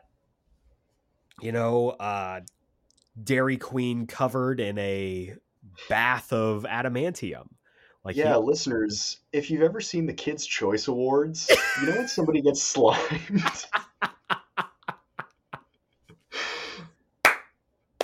That happened to Wolverine. Oh, that is now forever the way I'm going to view that comic. It's 6 issues of him just getting slimed at the Kids' Choice Awards. That is how I'm going to pitch Death of Wolverine to people now. It's like Wolverine goes to the Kids' Choice Awards. That's all you need to know. Kids' Choice Awards have never been deadlier. This is also where we got such critically acclaimed stories like The Black Vortex and Axis. Everyone's favorite Axis event happened during this time. Y'all remember the White Skull? I do. As an Iron Man fan, I am not a fan of Axis. What? Not a fan? What? But this is the best Iron Man run. This is the best era of Iron Man comics. He cures blindness, Doug. He cures blindness. You're not wrong. I like the story. I don't like what it does for that character. I'm sorry. No, I'm sorry, Tom Taylor. Superior Iron Man is a story. It certainly is. Yeah. But we also, during this time, right, we get 2 books that I think a lot of people, I tend to look back on fondly. Not everyone else does. The Uncanny X-Men run by Bendis and Bacalo is top tier. This is Cyclops and his mutant revolutionaries just fighting for their piece of the pie. And then we also get possibly the most controversial X-Men choice of the decade, All New X-Men. The time-displaced OG5, which gives us Teen Cyclops, my favorite character to follow in the 2010s was Cyclops. Which one? Both of them. It also brings back the old chestnut of Hank Pym making terrible decisions. This is also where we get Sasquatch Hank. Yeah, that's right. I really dig this design for Hank. Well, Sasquatch Hank is fun. It's definitely cleaner. It's more streamlined. Mm-hmm. I always like Lion Beast. I thought that was really cool, but I do like the look of this one. And seeing him be like, I know how to fix all of our problems. Let's go put our teenager selves into a DeLorean and bring them to the future. I can't possibly see anything going wrong from this. It's just, it's chef's kiss. Problematic fave Hank McCoy, who continues to make the wrong decision for the wrong reasons. You thought I was going to say the wrong decision for the right reasons. Incorrect. Hank McCoy consistently makes the wrong decision always, and it's never for a good reason. It does not get better. We did get a fun, like I mentioned, Black Vortex crossover with Guardians, which I believe Bendis was also helming at the time. This also gave us the star-crossed romance of Peter Quill and Kitty Pryde, which I actually really enjoyed. It's unfortunate how that went, but I dig a lot of what happens in this. The bringing up the OG5 and putting them in today was a bold choice by Bendis, and didn't always pay off. Let's just be clear. But it was something that shook up the status quo of the X-Men, which every good era, I think, does. Specific creators in this era, obviously Bendis. Jason Aaron is also at the height of his powers here with Wolverine and the X-Men, and also just putting Wolverine through his paces at this time. Rick Remender, Charles Soule became a big voice in the X Office during this time. Chris Bachalo continued to absolutely crush everything he was given. Nick Bradshaw really jumped up for me as an X artist.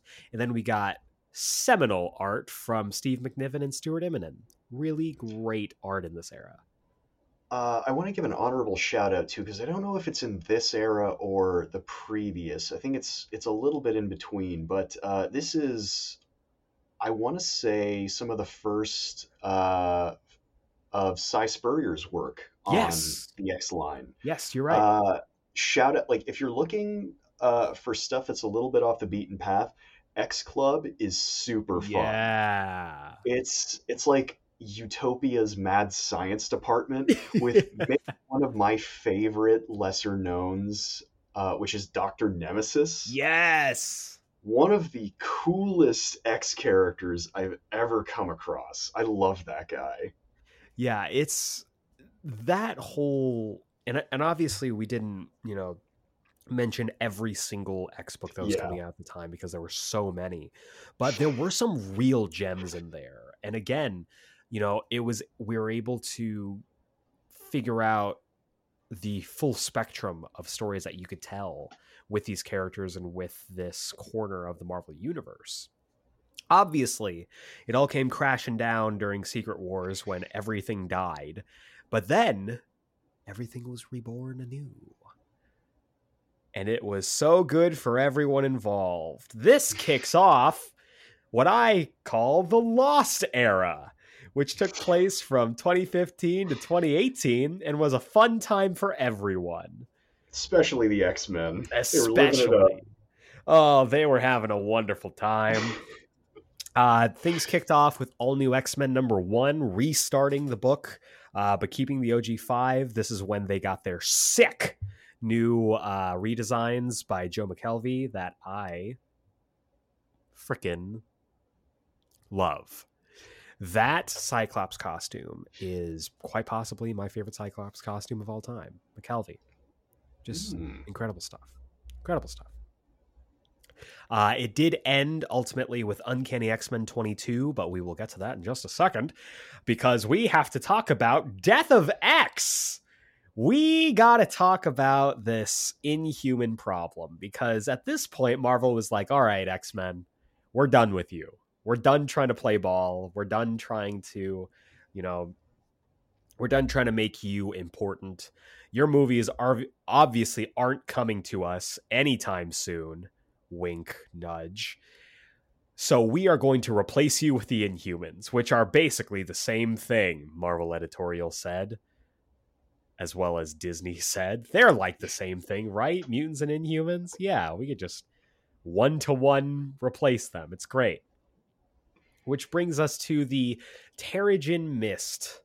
The Terrigen Cloud that was unleashed upon the world by Black Bolt during Infinity started awakening a lot of Inhumans abilities while also brutally becoming a bioweapon for any mutant that breathed in its toxic fumes. This was a period of time where we got stories like Death of X, which gave us great art, but also gave us the death of Cyclops due to the Terrigen Mist. We got Inhumans versus X-Men, and I would love to hear from you, listener. Email me, geeksplained@gmail.com. Don't look it up. Email me and tell me your favorite part of Inhumans versus X-Men. Your favorite scene that happened. I bet you can't. Without looking it up, I bet you can't. Because I don't remember a single thing that happened in that event. Oh God, Doug's got something. I got a spicy take here. Oh no. You posited Avengers vs. X-Men as one of the most important X-Men events of the last decade. No, don't do this. I've got an Uno reverse card here with your name on it. No! Because, hear me out on this. You have the floor. Inhumans vs. X-Men was headed up by a little-known writer who, at this point in time, had been kind of making waves on his run with Fantastic Four. And that man is Jonathan Hickman. You cannot retroactively do this. Listen. Let me cook here. All right, he's cooking. Hickman is a guy who is always building. He's always commenting on stories, pre-existing stories, his own stories. And while I'd argue Inhumans vs. X-Men did not land, this goes back to my idea. I don't think there are any bad comics. I don't think there are any bad ideas. Because what this ended up kicking off, I'd argue, changed X-Men forever. This is basically Hickman kind of returning to the larger tone of stuff like Decimation. Him returning to the idea that mutants are pushed so far to the brink that they have to do something really crazy, not just to get their place back, but to thrive in this world. And, well, again, I think you're absolutely right. I don't think anybody remembers anything about this event. What sticks with me is the place that the X-Men were in once the dust settled. Mm-hmm. I'd argue they were kind of left lower than they were post M-Day. So the question is, what do they do and where do they go? And with that, the entire world is open. You make a compelling point, Doug. You make a compelling point. There certainly are some really good stories that come out of this era. I believe that, we did get a bit of crossover with Civil War II, which is another just wonderful story that everyone loves. You know what? Actually, I changed my mind. There are bad comics. Forget everything I just said. But this kind of, as Doug mentioned, gave way to the Resurrection Initiative with an X. Mm-hmm. This gave us the Phoenix Resurrection, the Return of Jean Grey miniseries. This gave us the Return of Wolverine miniseries. This also gave us the revival of Cyclops in this as well. So our big three all died and came back during this era. We got the X-Men Disassembled crossover, which I thought was actually handled really well. The Extermination with a big X and little E crossover. The wonderfully critically acclaimed Age of X-Man, which everyone loved. But we did get a really nice story, the Till Death Do Us Part in X-Men Gold, where the upcoming nuptials of Kitty Pryde and Colossus hasn't given me any stress at all revisiting that. It's it's kind of wonderful to see the books that do come out of this era, though. So we get, coming out of Secret Wars, Old Man Logan. Old Man Logan is hella underrated. Really, really great story that I enjoy.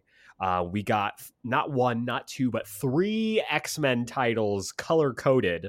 X-Men Blue, which continued on the all-new X-Men, the OG5, alongside other characters, including my boy Jimmy Hudson. Where is he? Where is he? Where is Jimmy Hudson? Where has he been?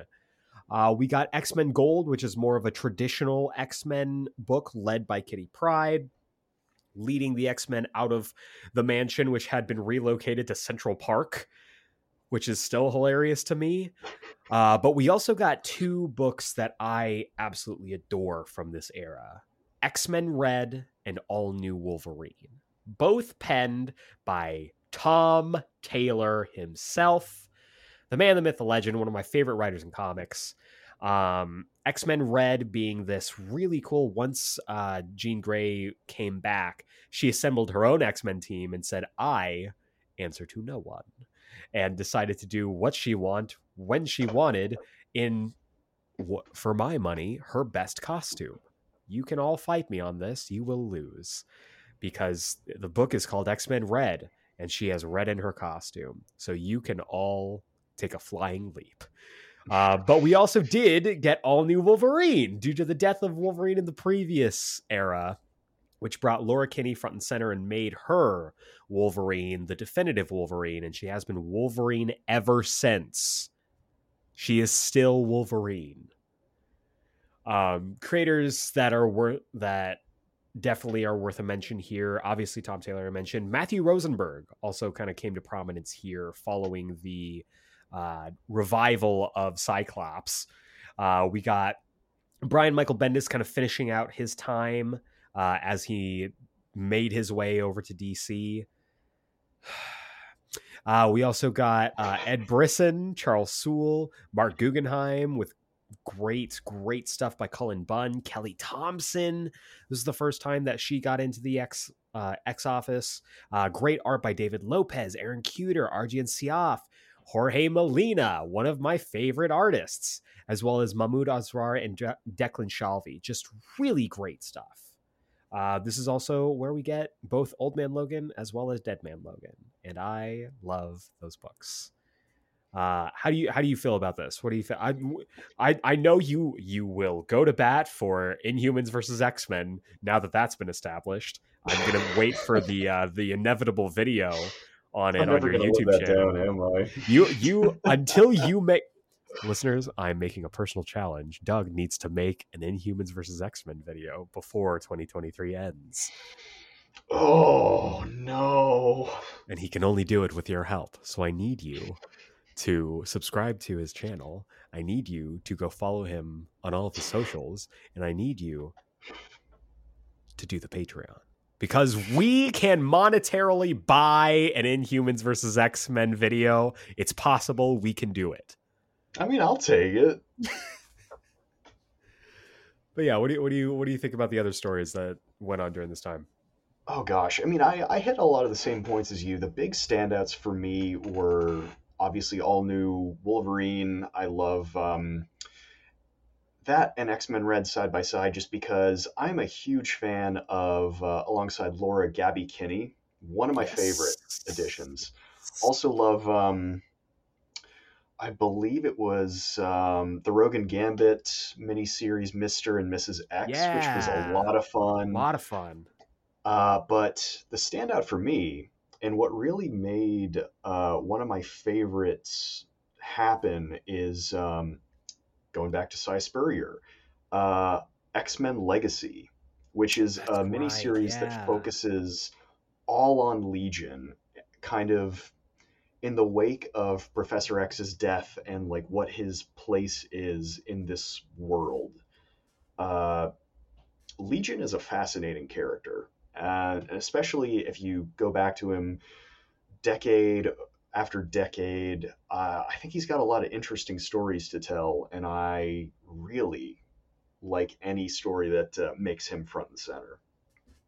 Yeah, and I mean, he sure does love that Legion character. He's had a grip on him ever since. But it's true. This era is also kind of where we started to see the wane of the X-Men again. This is a Yeah. time where the X-Men were, again, like we said, not doing too well, and fans of the X-Men and people who were reading those X-Men comics, they were not having a great time. Like, it's basically, this is what you're going to get, and that's all you're getting. And there was a listfulness when it came to the viewpoint on the X office and the X line. And I remember, for me, um, I I started to really drop off when it came to my interest in the X line during this period.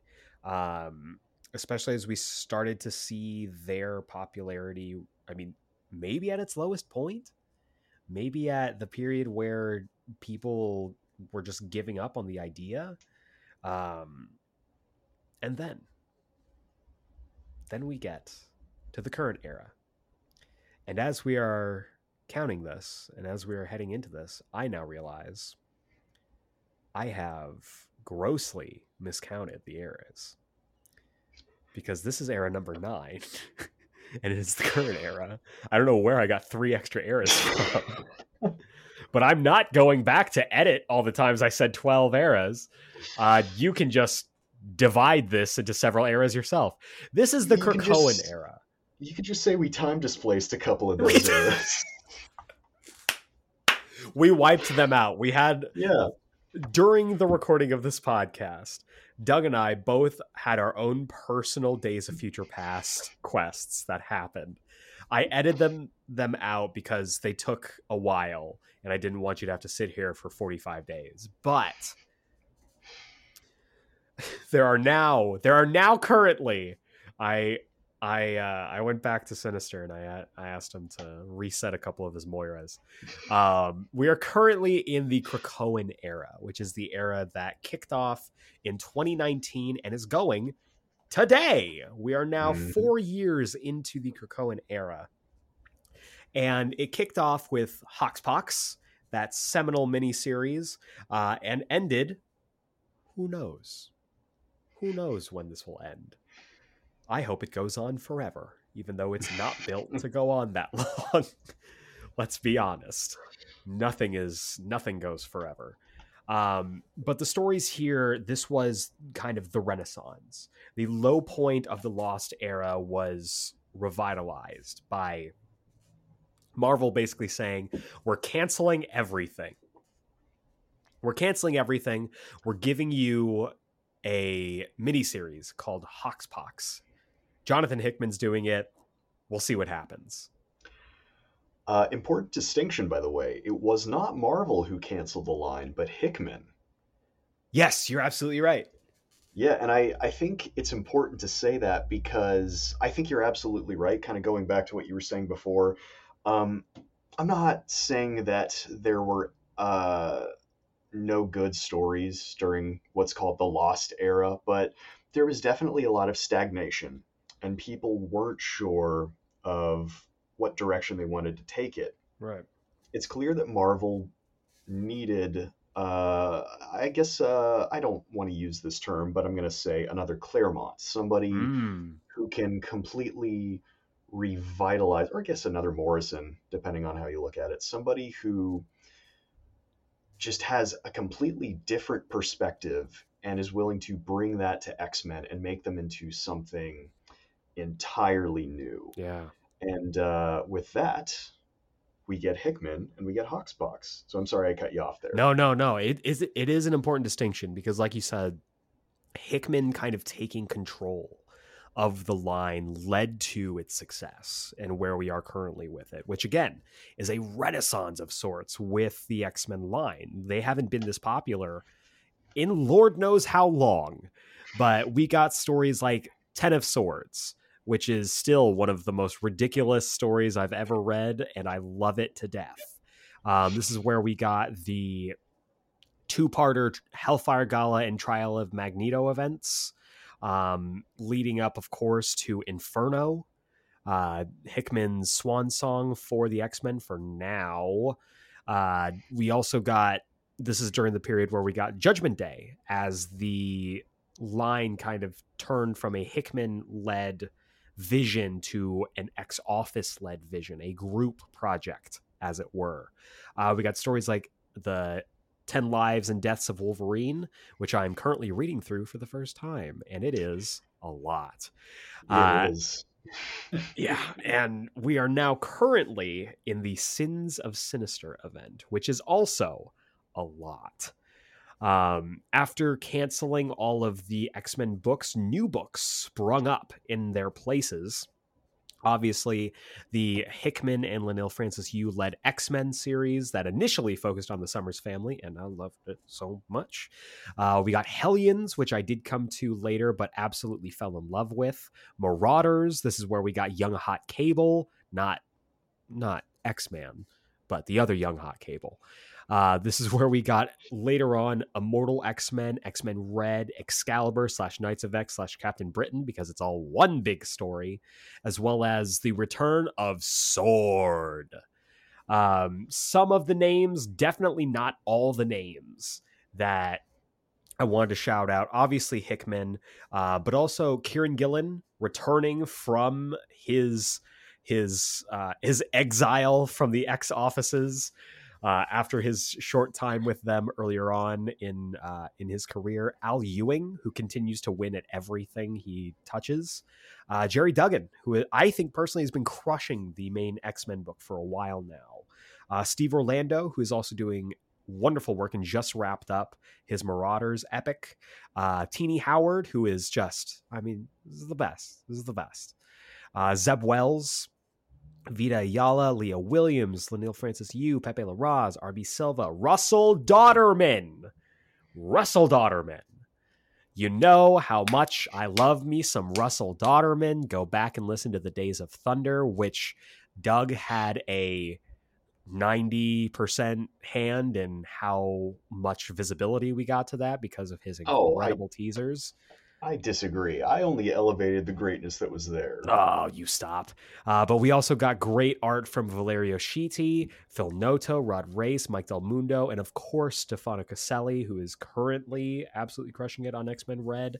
What are your favorite books from the Krakoan age? That is so tough to say, because I've spent, it's so weird to say, I've spent the last maybe 2 to 3 years just making videos on that. And I feel like through that, I've come to love almost every book in a different way. But, I mean, personal favorites, obviously, I think Hoxpox is right up at the top of the list. For sure. Followed closely by Inferno. And then beyond that, there's so many. Like even in the last 2 to 3 years, there are so many books, and that's kind of the strength of this era, that everybody's got a story to tell. I mean, I do like OG Marauders a lot. Same. Back when Jerry Duggan was heading that up, I do like what Steve Orlando's done with that since. Let me think here. Well, while you're thinking, while you're thinking, I will give the context, because after the X-Men kind of fell apart in that lost era, we established a brand new soft reboot for the X-Men, basically putting them on the island of Krakoa, making them a mutant nation. Does that sound familiar? It should make you nervous. But they became like a global superpower, and it wasn't for a while that we even had a strictly X-Men team. And now we've got the X-Men, we've got the X-Men Vote, the Hellfire Gala. They feel like a force again. They feel like a phenomenon again. This is probably the most popular they've been since maybe Morrison's X-Men. I would agree. I mean, it's so funny because I think Hickman is very directly inspired by Morrison. Oh, for sure. Yeah, I mean, you can see like a lot of this is just a conversation with new X-Men. Yeah. Um, I think obviously you have upping the ante from like global subculture to kind of soft spoilers here, but galactic superpower. Which, by the way, Yes. my top five are Oh, okay. Let's do this. Hoxpox, Inferno, Planet Size X-Men. Nice. Love that. New Mutants, Hellions, and Way of X slash Legion of X. Nice. Yeah, it's such a fascinating era because like the big thread that you can kind of trace across this is the X-Men have always been fighting for their future. The big question is, can they ever get past what we see in Days of Future Past, which Hmm. is this big post-apocalyptic wasteland that they all find themselves in. And Hoxpox kind of kicked off the idea that they not only can move beyond that, they can make something entirely new, entirely prosperous for themselves. But I mean, something that Hickman loves revisiting is he always likes to say, "Is this a perfect society?" Though he always twists the knife a little bit, and with that through Inferno, we kind of got to see the dark underbelly that's forming while this I'm gonna say empire starts Yeah. to build itself up, and that's been one of the coolest line wide arcs I've ever experienced. He also loves putting people in black bodysuits and big ass helmets. He He, does. lo- he loves doing that for whatever reason. Hickman saw Beyond the Black Rainbow once and just loved it. That is such a fucking deep cut. I know. And I Nobody's appreciate gonna that know what about that you. means. I appreciate that about you. Shout out to Brian McDermott, the one person to get that joke. But yeah, I mean, speaking of Brian, I mean, the maker's helmet does look like a small metal blimp, so It does. It's all connected. it's all connected. But yeah, it's fascinating to look at where the X-Men have been as opposed to where they are now, right? There's so much that has changed, even just from Lost Era to Krakoan Era, with how mutants are viewed. They're viewed as a phenomenon, as they always have been, but now it's like, oh, wait a second, they can exist without us. It's that classic like, go make comics for yourselves, and it's like, okay, we're making comics for ourselves. It's like, stop making comics for yourselves. It's like putting them up against like, organizations like Orcus, like the other Hellfire club that is made of children, and all of the forces that are summarily trying to bring them down now that they have their own piece of the pie. It's a fascinating conversation. And Yeah. again, allows the discussion to be made about what the X-Men at their core have always been. And that's representation for underrepresented and oppressed people. And having them be like, okay, now we're going to be within our power and we're going to claim our space. We're going to go terraform a planet, for God's sake. Like you said, they are building their empire, and that, is kind of a scary idea. I think of anything building an empire, but I mean, if anybody's earned it, I think they have at this point.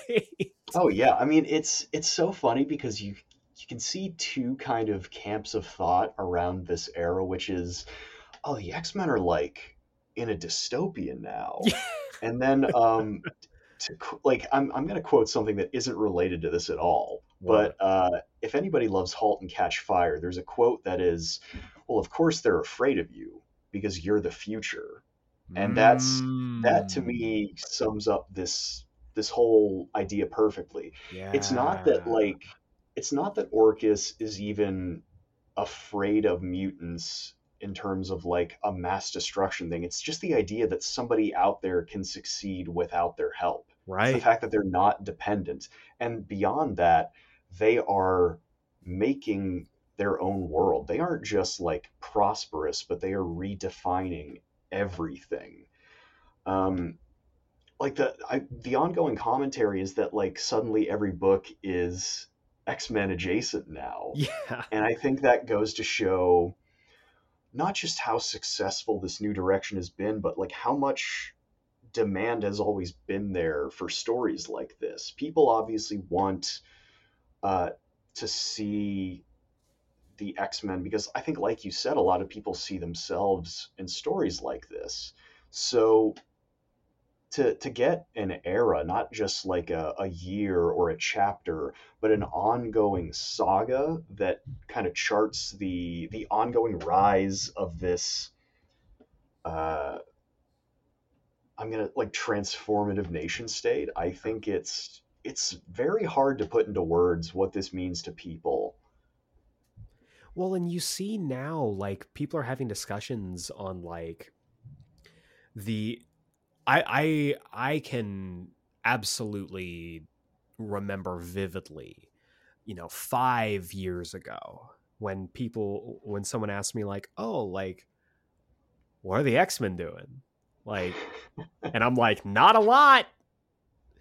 But now, like, you look at the X line and you look at the books that have both come and gone, and there's literally an X book for everybody. And you Hmm. made an excellent point. Like, everybody's kind of like, regardless of how connected you are to them, as a character, every book in Marvel is now X-Men adjacent because a Hmm. lot of those books are now just reacting to what happened there. There is not a single Marvel comic that goes by that someone doesn't go, and the mutants over on Krakoa are doing this, so we got to do this, obviously. And once again, putting them on that world stage and making them just as popular as literally anybody else, if not more so. If you're a comic book reader, there is probably an X book that you're reading. It doesn't mean, necessarily that you're reading all of them, but there is distinctly an X book for every kind of geek. And Oh, clap, clap, clap, clap, clap. yeah, dun, dun, dun, put on the sunglasses. Um, but I genuinely think this might be one of, if not the most prosperous eras for X-Men comics, both monetarily and narratively. Because we Hmm. mentioned it already. Blue and Gold was it was incredibly profitable for Marvel, but it wasn't always good stories that were doing it. And conversely, I mean, you saw how good the stories were during the Decimation era, but they weren't making any money because that's just how it was. And now we're at this beautiful kind of precipice where you get to see the X-Men both critically and commercially acclaimed, and everybody who is reading comics is like, I can't wait to see what the X-Men are doing next. I can't wait to see. We got 2 X-Men events back to back with Judgment Day and Dark Web. Like, how often has that happened? Not specifically how many events are back to back, because that happens all the time now. But like, specifically X-Men involved events. It has been a while since we've seen something like this. Oh yeah. And I for my money, I can't foresee where or when this era would end, and I'm kind of afraid of the idea of this ending because I don't know where they would go from here. But Anyway, it's can't wait for Fall of X. which brings us to the potential of this year, because as we are discussing this and as we're recording this right now, we're recording this a little bit in advance. um Fall of X is on its way. We've had Destiny of X. We know that shit is going to be coming to Krakoa. Um, but no one is saying what Fall of X means. No one is Hmm. saying what Fall of X represents. And no one is saying, wait, what's going to happen to my X-Men comics? And that's both terrifying and exciting at the same time. Because if nothing else, Inferno, as an example, was a terrible story about people dying and the dream dying and friendships dying, but it's a beautiful fucking story, so well done and so well told that you can do nothing but marvel about how tragic it is, that terrible things are happening to maybe terrible people. And if that's like a tease or, an example to go by, Fall of X is going to be really hard for a lot of people, myself included. It's funny because I can see them going either way on this. I mean, like bringing it back to Morrison, because every road leads back to Morrison Always nowadays, I think. does. Uh, I, they did kind of cap off their big transformative run by kind of going back to basics. Mm-hmm. And while I do think that, at some point the Krakoan era might end, I don't think we're going to lose everything we gained from that. Something that has become like very, very popular and I think has driven a lot of this era of storytelling is the idea of connection as the ultimate mutant superpower. I mean, it's something that started with Hoxpox and Hickman, the idea that mutants can only succeed whenever they work together. That's since expanded into its own actual lore piece. Yeah. Shout out to Al Ewing and Sword for defining what is called the mutant circuit. And then beyond that, just using that as an engine to say the mutants can change society for the better through this superpower. Yeah. I think the reason why these hit so hard for me is because not only does this narratively give us a way to change the world, but it also kind of highlights the importance of bringing in so many different voices, so many different perspectives. Hickman gets a lot of credit for kickstarting this era, but the reason why it's still going is because of people like Vita Ayala, people like Rod Rice, like Leah Williams, like Teenie Howard, Cy Spurrier, Al Ewing, Kieran Gillen, all of these people bringing their own experiences, their own vision of what the mutant metaphor can be. I think that's changed X-Men forever, and I don't think that's ever going to go away. Beautifully put. God damn, Doug. Beautifully put.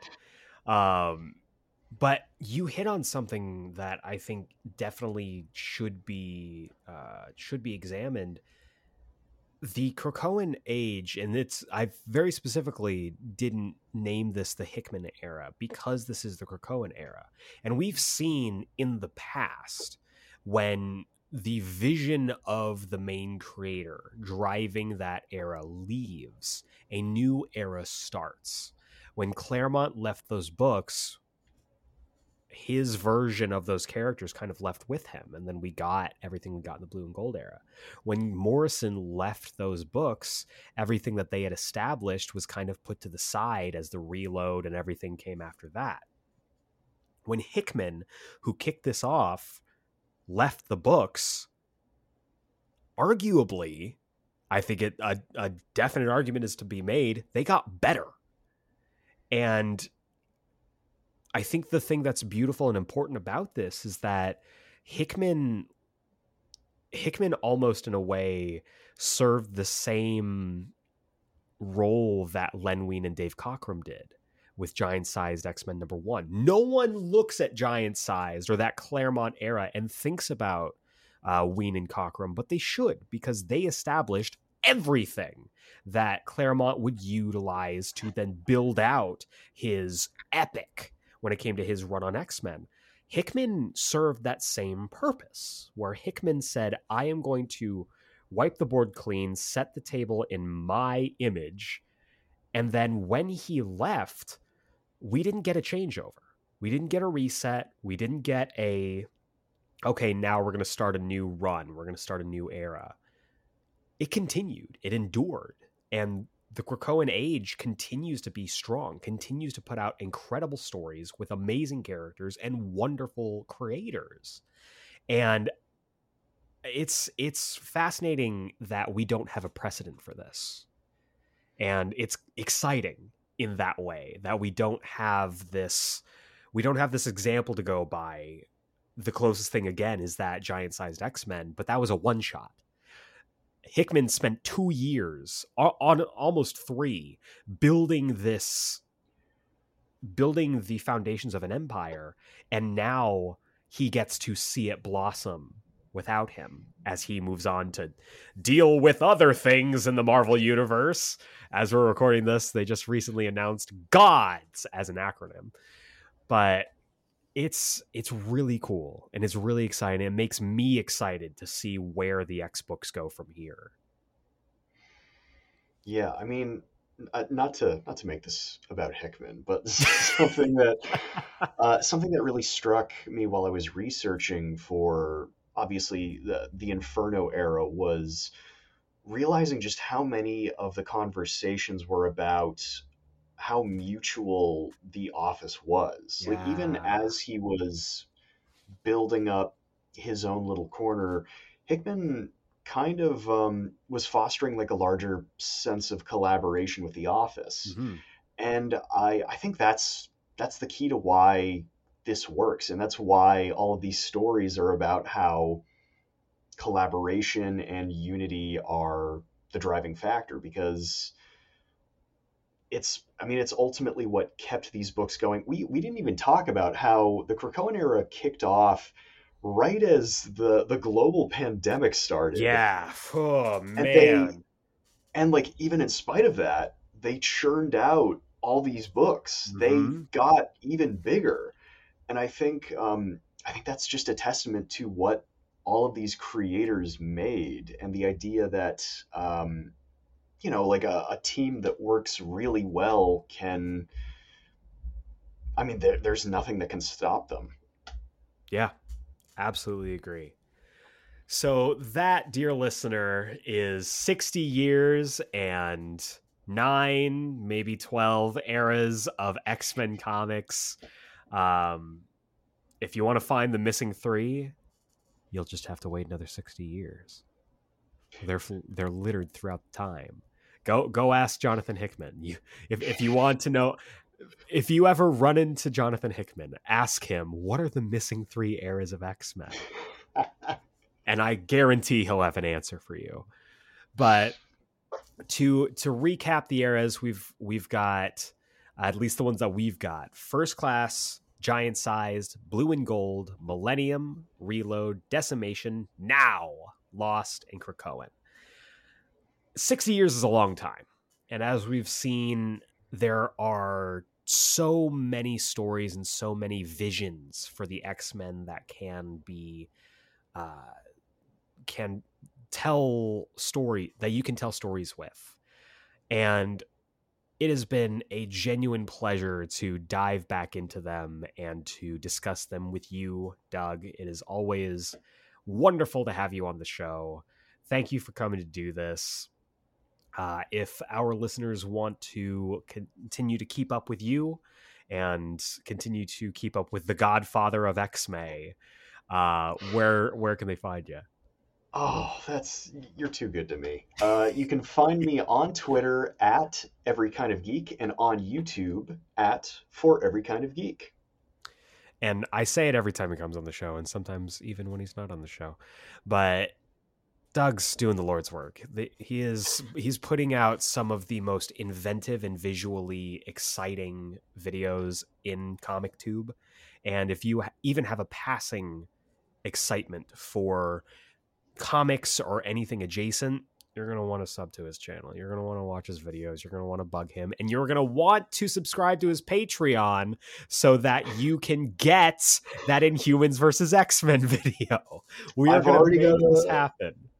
I've already got a Patreon goal for Chuck Austin's X-Men, so if we add Inhumans versus X-Men, we're just going to round this out. You're just heaping more enjoyment for me on my plate. We're going to make it happen. We're going to make it happen. Mark my words. We're going to get this to happen for sure. But Again, Doug, always a pleasure to have you on the show. You are welcome back anytime, whether we're talking mutants or not. And hopefully, as the years go by, we will see many more prosperous eras for the X-Men to come. My name is Barry Allen, and I am the fastest man alive. When I was a child, I saw my mother killed by something impossible. My father went to prison for her murder. Then an accident made me the impossible. To the outside world, I'm an ordinary forensic scientist, but secretly, I use my speed to fight crime and find others like me. And one day, I'll find who killed my mother and get justice for my father. I am the Flash.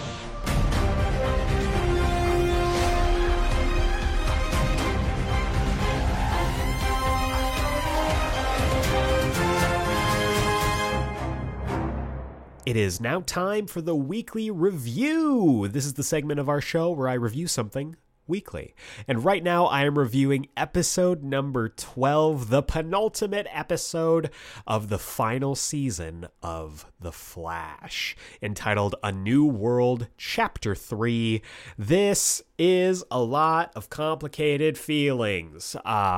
As I am recording this and as you are listening to this, the season and series finale drops this week. I'll be covering that in next week's episode, since the weekly reviews are from basically every week after.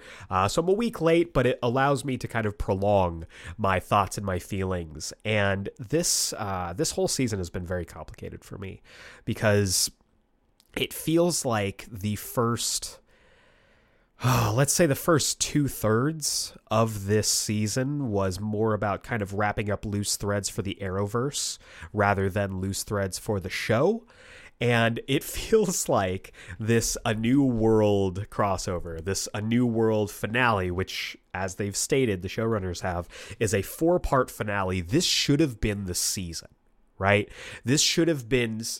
Each part of this should have been 3 episodes to give everything time to breathe, to let us really feel that mystery surrounding Eddie Thawne and Malcolm Gilmore and all of that stuff, eventually leading to the reveal of Eddie. And I just feel like we're no pun intended, racing to the finish to get everything done and wrapped with a bow so we can get to this finale. That being said, I did like what I saw in this episode. This episode was definitely featured a lot more Barry, which has been a problem this season. But I really liked what we got to see here, continuing on with the revelation from last episode that Malcolm Gilmore is not, in fact, a clone, or, as I was kind of hoping, the long-lost twin of Eddie Thawne, but is, in fact, Eddie Thawne himself, having, I guess, survived and yet not survived, as far as we know. He shot himself in the finale of Season 1, got sucked into the singularity, and then popped back up in 2049 and was resurrected by the negative speed force. Now, it is unclear, as I'm recording this, whether or not this has been a long-standing thing, whether the negative speed force has been designing this for Eddie, or whether this was something that the negative speed force just did after the conclusion of last season, when it lost its last avatar, that being Eobard Thawne. But overall, I feel like we should have gotten more time with this. And it's also now this weird thing where Eddie maybe has singularity powers, like he's Vibe, which, again, makes it, I think, all the more confusing why Vibe and Carlos Valdez didn't come back for this final season. I mean, he was part of the heart and soul of that show, and so his absence is felt. Now, fingers crossed that he might show up in the finale, but I don't think he will. But again, we'll just have to see. Alongside that, we got to see Barry, again, kind of hopscotching throughout time. I was mistaken, I guess, last week. I thought that Iris had the baby and then Barry was pulled back, but apparently no. Iris is currently in labor. She is waiting for Barry to get back. They're in the hospital. And that kind of presented a problem in that Eddie's whole thing is being about, I got to find Iris. Iris is my true love. Barry stole my life from me. But they worked around that. And this is, I don't want to say like clever writing as much as it is convenient writing, I guess, that Eddie did pop up in 2049 because then he gets to talk to the Iris at that point. And I'm glad that we're touching more on the 2049 period with Team Flash. Cecile, who I believe is now Virtue, I think is her superhero name, now is part of the team. She's got a super suit. It looks cool. Looks kind of Dreamer-esque, which I think is odd. But her and Allegra are part of the team. Allegra still doesn't have a super suit either, though she's actively on the team. It's weird. But they're part of the team. And Nora is kind of leading Team Flash. It seems like Barry in 2049, who is around, I guess, because they changed the timeline. Barry is around, but he's probably off with the Justice League in space. They reference him going off into space and doing a mission. So Nora is kind of leading. It's a very Batman and Robin / Batman Incorporated situation where Barry is like the Flash, seems to be the Flash of the world, while Nora is the Flash of Central City. But it's cool seeing XS. I've always really enjoyed her as a character and enjoyed Nora as a character on the show. But we do see older Iris talking to Eddie. Eddie's like, oh my God, like Barry stole my life from me. And I like really, I've never got, I can't get over this. You should have been my wife. Nora should have been my daughter. And during all this, the negative speed force through the cobalt gem is trying to get to him. Though, again, they discuss in this episode, because Barry gets flung into the future and he's talking to Eddie and everything, that the negative speed force created this identity and created this quote unquote like false reality using tachyons to change things around Eddie to make this life happen for him. You're telling me the negative speed force never got to him at any point before this? It's weird, but I did like that we got, as weird as it was, Eddie goes to the Flash Museum. Now, we had seen the exterior of the Flash Museum dozens of times across the series, but we got to see the inside, and I'm not going to lie, it's kind of disappointing. I mean, I know I am probably looking at this through an unfair lens because the Flash Museum in the comics and other pieces of media and TV and all that stuff is obviously granted a little bit more leeway when it comes to how creative they can be in that, whereas the CW Flash show has to, make this set within its budget. And they basically repurpose the training room / experiment room / whatever utility room this needs to be, depending on the episode and the scene, into the Flash Museum. But it did feel a little cramped. It's like you hearing about, oh man, we're going to go to Universal Studios and this is going to be great. And then it's just one room.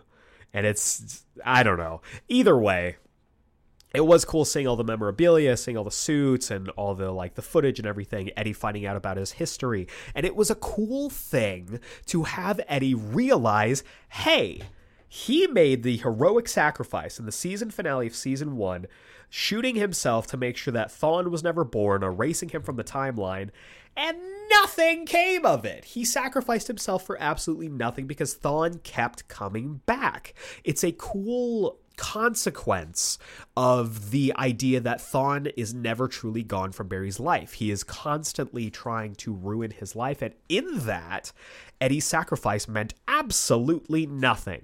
Everyone tells him hey, no, that's not true. You saved Barry, you saved everybody. But looking at it from a third perspective, okay, Eddie sacrificed himself. Great, cool. This caused a singularity, whether or not Eddie's powers are singularity related or whether this was a timeline fissure thing, caused a singularity that ate up half the city and caused irreparable damage, probably killed at least a few people. And then even after all that, after Flash and Firestorm, it killed Firestorm as well, Thawne kept coming back.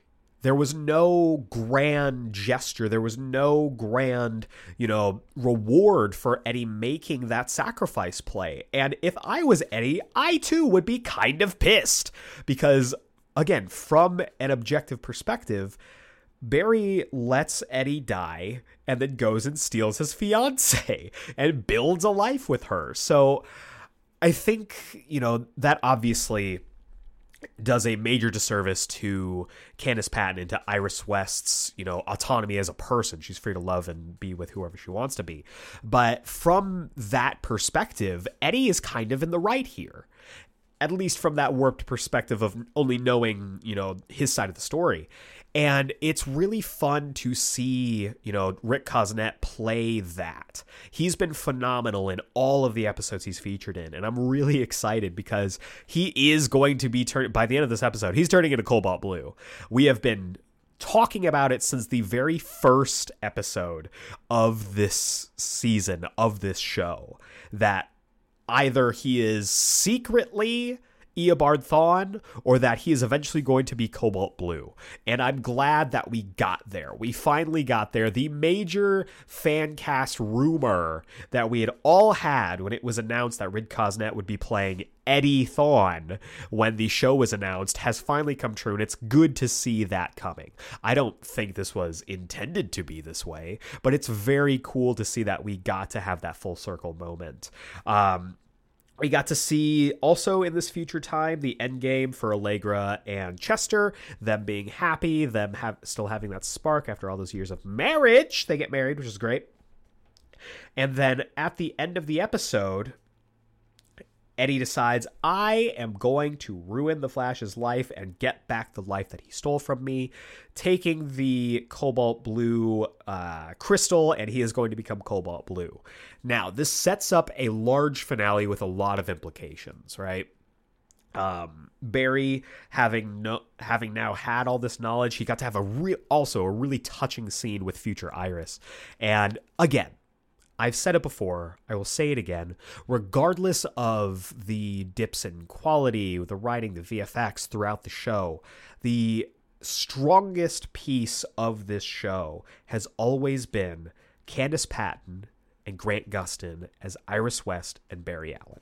Their chemistry has been electric from the first episode of this show and has never, ever wore out its welcome. And it's so nice to see them getting to have one last moment before we run into this, I'm sure full throttle roller coaster, no minute to breathe finale that we're going to be getting this week.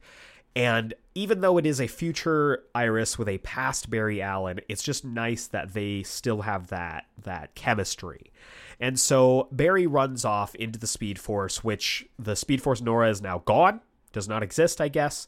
And we are set for a grand finale that is hopefully going to give us everything that we need to wrap up this show, this saga, this character, this odyssey that Barry Allen has been on since the very first episode. So that is my review for this week. Again, really complicated feelings. They released this video on Twitter by Entertainment Weekly of Grant Gustin packing up the Flash suit and all his memorabilia, and I am not going to lie, I watched this video the first time and I wept because I am a sentimental fellow who cannot control his emotions on some things. I really felt it. The weight of how long Grant Gustin has been on our television screens, how long he's been running as the Flash. It gets me a little teary-eyed even talking about it right now. And I don't think, currently as I'm recording this, I don't think I'm prepared to let him go this week. So we are going to see how that goes. We are going to see, hopefully, a very satisfying ending to this character and to this show. We'll be talking all about it next week, so tune in for that. But for now, let's roll right on into this week's Comics Countdown. Welcome back to this week's Comics Countdown for the week of May 24th, 2023. And this is the segment of our show where I'll chat you up about all the comics you should be picking up this week, whether it's at your local comic book shop, a Comixology, or however you get your comics. These are the ones I think you should definitely take a look at. But before we get into this week's books, we got to take a look back at last week's books with the Geek Explained Pick of the Week of last week. And there were some contenders, let me tell you, but ultimately, I gave it a tie, I know, but it had to be done between The Avengers #1 and The Flash #799. For The Flash, this is the final full issue of Jeremy Adams' run, and I loved it. I loved it from start to finish, from cover to cover. Jeremy Adams has had such a wonderful take on Wally and his family throughout this whole run, and I will forever be bitter that we're not getting at least 4 more years of him writing this book. But ultimately, it is a great story, a great little conclusion to the 2-parter featuring Granny Goodness kidnapping their newborn Wade. There's also no spoilers, but there is a nice little back door for more stories to be told in this Jeremy Adams era. So I am going to miss it. The Flash #800 will be his final issue on the book, while also sharing it with many other Flash creators. But as a final standalone, I really, really dug it. And then The Avengers #1, not just Avengers, The Avengers, showcases just why Jed MacKay is being given the keys to the kingdom when it comes to Marvel right now. He's killing it. He's absolutely killing it.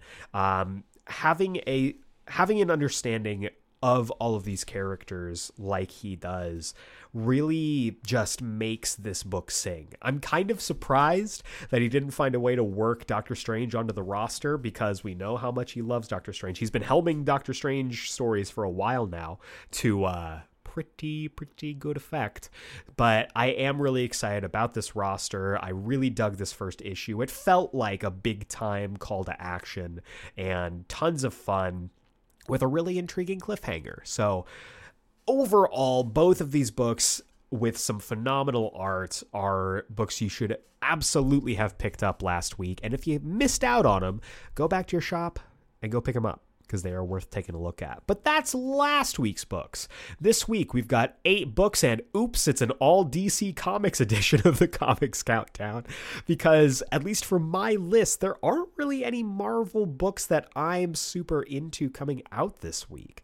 I'm sure I'm missing at least 1 or 2 of them. I am not perfect in looking at what books are coming out, but for the purposes of this list, it's going to be all DC. So that being said, let's go ahead and dig into this list, kicking things off with Justice Society of America #4, written by Jeff Johns with art by Mikel Janin and Jerry Ordway. And this book I'm really wanting to hold on to, because I love Justice Society. I love all of those characters, and I like a enduring mystery like this, but the release schedule is killing me. We're getting like 1 issue every 4 months, and it feels like we should already be, and maybe my timeline is skewed, but we should already be at least 8 to 10 issues into the story. And it's I feel like with John's books, he had this excuse when it was Gary Frank, because Gary Frank takes a long time, rightfully so, because Gary Frank's art is incredible, but now he just seems to be associated with delayed books, and that's unfortunate.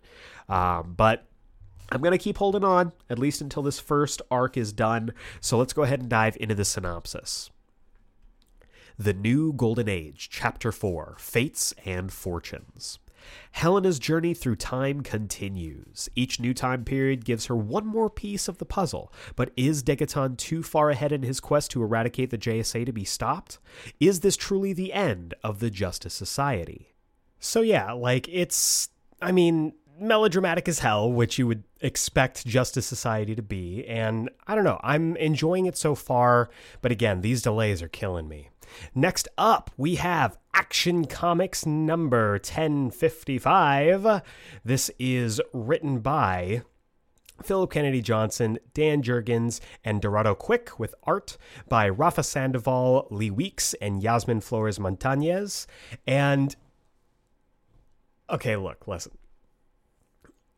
It's, for me, I'm just glad, as a Superman fan and a Superman enjoyer and a reader of his comics, that there are so many super books right now at this present moment. You've got Superman, you've got Action Comics, you've got Adventures of Superman John Kent, you've got Superboy, Man of Tomorrow, we've got the Power Girl series coming up. There is a lot to enjoy about Superman. Action Comics, I think, so far for me has been the weakest out of them. And that's not to say like it's a bad comic, because it's absolutely not. But I think the anthology format of this book is hurting it a little bit. With it having to dedicate its time to 3 different stories, you don't get a lot of time for each chapter. I think if they had just done one story and a backup, then it would be fine. But the fact that they are continuing to have to share one book each month between 3 different stories, I think is doing a disservice to all 3 stories that are involved.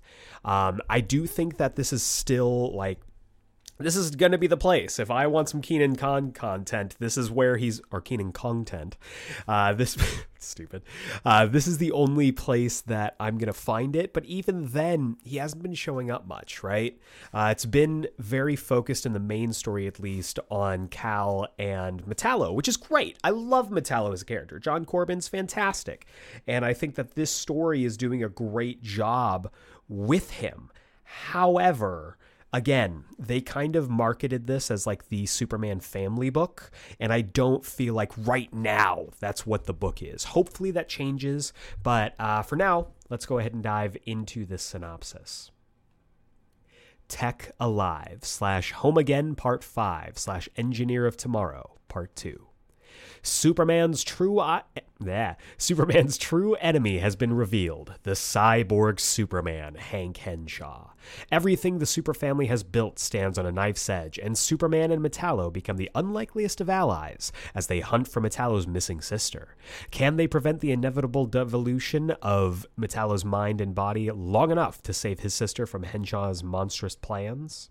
I did like that they brought Hank Henshaw back. Cyborg Superman, I'm always excited to see. But again, I do think this needs to either go down in number when it comes to the amount of books this is, or we need to get some more spin-off books.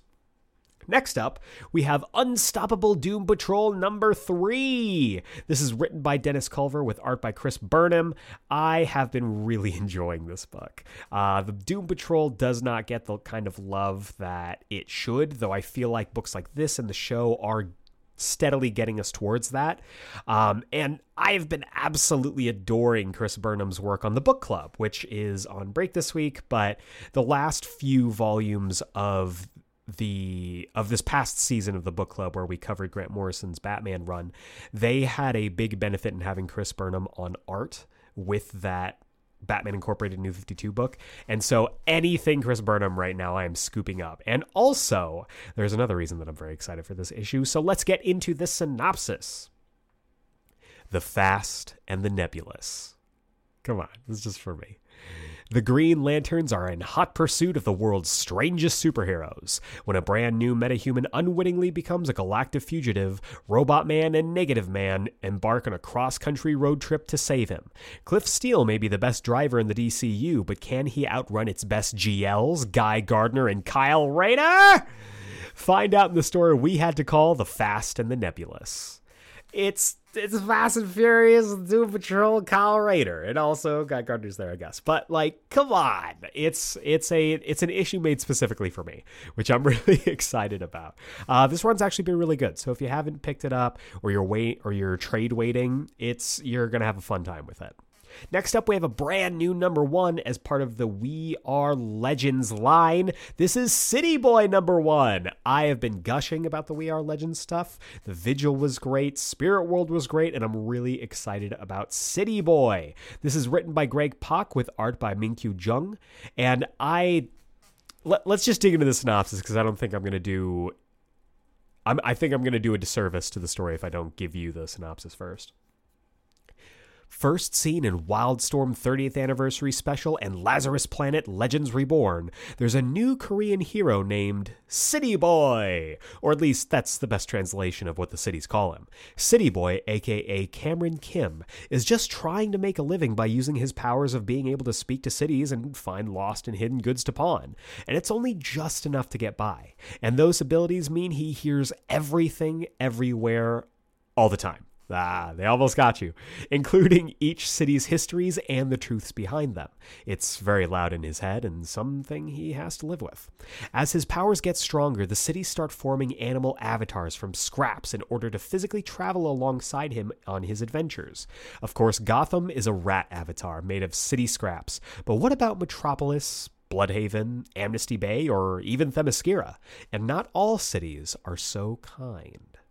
So if you enjoyed Devil May Cry, a game series where the city kind of warps around you, I think you're going to enjoy something like this. Having the landscape that our heroes involved in be both the allies, the setting, as well as the enemies is a really inventive way to tell a superhero story and something that we haven't seen before in American comics. So I'm really excited about this. Can't wait to pick this up, and I hope you pick this one up too. Next up, we have Sandman Universe, The Dead Boy Detectives number 6. This is written by Pornsock Pachetshot with art by Jeff Stokely, and I keep telling you, why are you gagging so she brings it to you every ball? I love this book. Pornsock Pachetshot has been doing incredible work with the Dead Boy Detectives, and Jeff Stokely's art has been next level. This book has been fantastic, and I don't know how many more chapters we get in this. I hope we get lots more, but let's dive into the synopsis and find out where we're at. Thessaly the Witch presents Edwin and Charles with an impossible choice in this series' thrilling conclusion. Well, that answered my question. In this series' thrilling conclusion, what would two dead boys be willing to sacrifice to save themselves from the terrifying unknown and the very order of magic as they understand it? So yeah, looks like big choices are coming up. I am really sad that this story is ending, but hopefully we get more. You can absolutely tell that Pachetshot hit on something, dipping into Thai horror and involving Edwin and Charles. I need more Dead Boy Detectives, so definitely pick up the rest of the series. Again, if you're trade waiting, you're going to want to pick this up. This series has been fantastic. Next up, we have Tim Drake Robin number 9. This is written by Megan Fitzmartin with art by Nicola Semezja. I know I said that incorrectly, and I apologize. Tim Drake Robin, another book that is coming to an end soon, but this isn't the end just yet. This is the penultimate issue. I love this series. We've had Megan on the podcast, and she was incredible.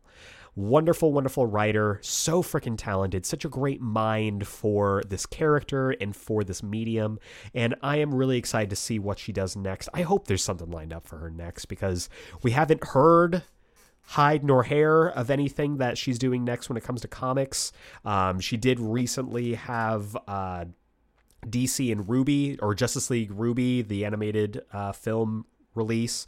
So she's doing stuff. She's still doing stuff, obviously, but I need her to be writing more comics. So let's go ahead and dive into the synopsis. Batwoman's got blood on her hands as a familiar enemy rears their head and creates a rift between her and Robin. Do we really know what we're capable of? That's an interesting idea, and we know the last time that they had a big old team up was in Detective Comics Rebirth, where she caused the fracture that ended the Gotham Knights. So I really hope that they touch on that. I really hope that they evolve that and get us to where their relationship is logically going to go next. And it's the return of the Chaos Monster. So I'm really excited. This is going to be a great time. Next up, we have Nightwing number 104 with the best cover. You cannot tell me otherwise. I love this stupid cover.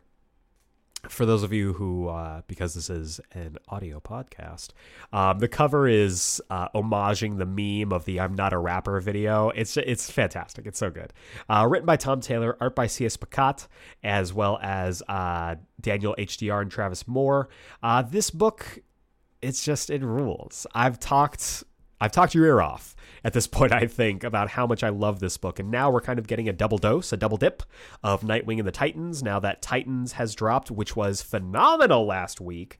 Just got eked out of being in that tie, but wonderful, wonderful book. And I'm assuming that means that we're nearing the end of the Titans' involvement in the Nightwing book.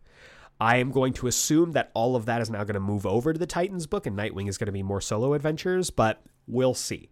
Tom Taylor has a plan, and I have faith in the Taylor, so I will be checking this out for sure. But let's get into the synopsis. Rise of the Underworld, Part 4 of 4, / Night at the Circus, Part 4.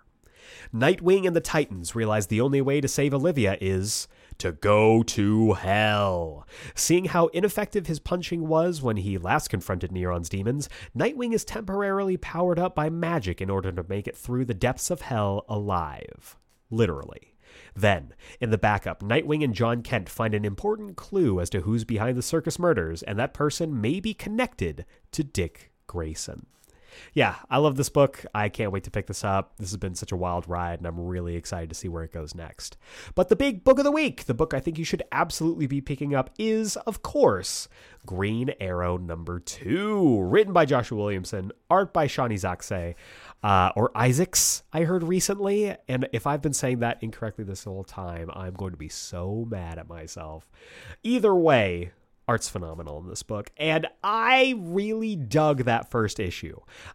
If you have been listening to the Geek Explained Book Club, you know that I have a vested interest in this book because this next season, and I'll talk about it later on, does involve both Joshua Williamson as well as Green Arrow. So I am really, really stoked. The first issue I thought was great. I'm excited to continue this, no road home for Oliver Queen to get back to the DCU while the Arrow family tries to find where he is. I really dig it. I really dig it. I loved the reunion between Roy and Leon. So I am all in on this book. And from what I hear, this just got upgraded from a mini to a maxi. So let's keep buying this book and turn it into an ongoing, people. We can do this. But let's get into the synopsis. Far from home. Green Arrow is alive, but where the hell is he? That's what Roy Harper and Black Canary want to know, and their search takes them into the bowels of Belle Rev. But they'd better hurry. The stranded Oliver Queen and another lost member of the Green Arrow family are both being hunted by a brand new villain called Troublemaker. Yeah, I'm really excited. I love that first issue. I'm really excited that Ollie has his own book again, even though it's a Arrow fam book. I am totally okay with that because those characters don't show up in books either, even though Roy should be with the Titans. But you know what? Whatever, man. Whatever. It's fine. It's cool. It's cool. But yeah, I'm really excited. I love this book. I am really stoked to pick up issue 2, and I believe that you should also pick this up. But that's going to do it for this week's Comics Countdown. To recap, we've got Justice Society of America number 4, Action Comics number 1055, Unstoppable Doom Patrol number 3, City Boy number 1, The Sandman Universe, The Dead Boy Detectives number 6, Tim Drake Robin number 9, Nightwing number 104, and Green Arrow number 2. Some books ending, some books beginning, so I think now's a perfect time to end your bad habit of not picking up good comics and begin a new habit of hitting up your local comic book shop. And that is going to bring us to the wrap-up. If this is your first time joining us on the Geek Explained podcast and you like what I do here, feel free to subscribe to us on the podcasting platform of your choice and give us a rating and review. We drop new episodes every single Wednesday, and honestly, ratings, reviews, and subscriptions really do help me and the podcast out in this weird podcasting algorithm space, raises up our stock, and gets us out and into the orbit of listeners just like you. And if you give us a 5-star rating and review on Apple Podcasts, iTunes, whatever you want to call it, I will read your review here live on the podcast. You can write literally anything you want. I will be forced to read every single word. As long as you give me those 5 stars, the sky's the limit on what you can write. And you'll be able to join the likes of our amazing Fantasy 15, including Seafire ND, Josh from Panels to Pixels, Matt Draper, Burrito Man 88, Doug from For Every Kind of Geek, Don Swanson, That Guy Brian, Mouth Dork, Dallas Meeks, Amazing Spider Fan, Alok and AZ, Sass, Jedi Jesse 20, Ken 4656, and Director Hall. I want to say a huge thank you to these fine folks for their reviews, and I cannot wait to hear yours. If you want to be part of the Geek Explained mailbag, send your emails to geeksplained@gmail.com, put mailbag in the subject header, and I will read it here on the Wednesday show. If you want to keep up to date with the podcast, participate in polls that decide future episodes, or be the first to know when I drop announcements in regards to the podcast, feel free to follow us on Instagram and Twitter at GeekSplainedPod. That's at GeekSplainedPod. For as long as Twitter is around and as I endeavor to continue to get better at Instagram. I'm working on it. It's a work in progress, but I'm trying to make it happen.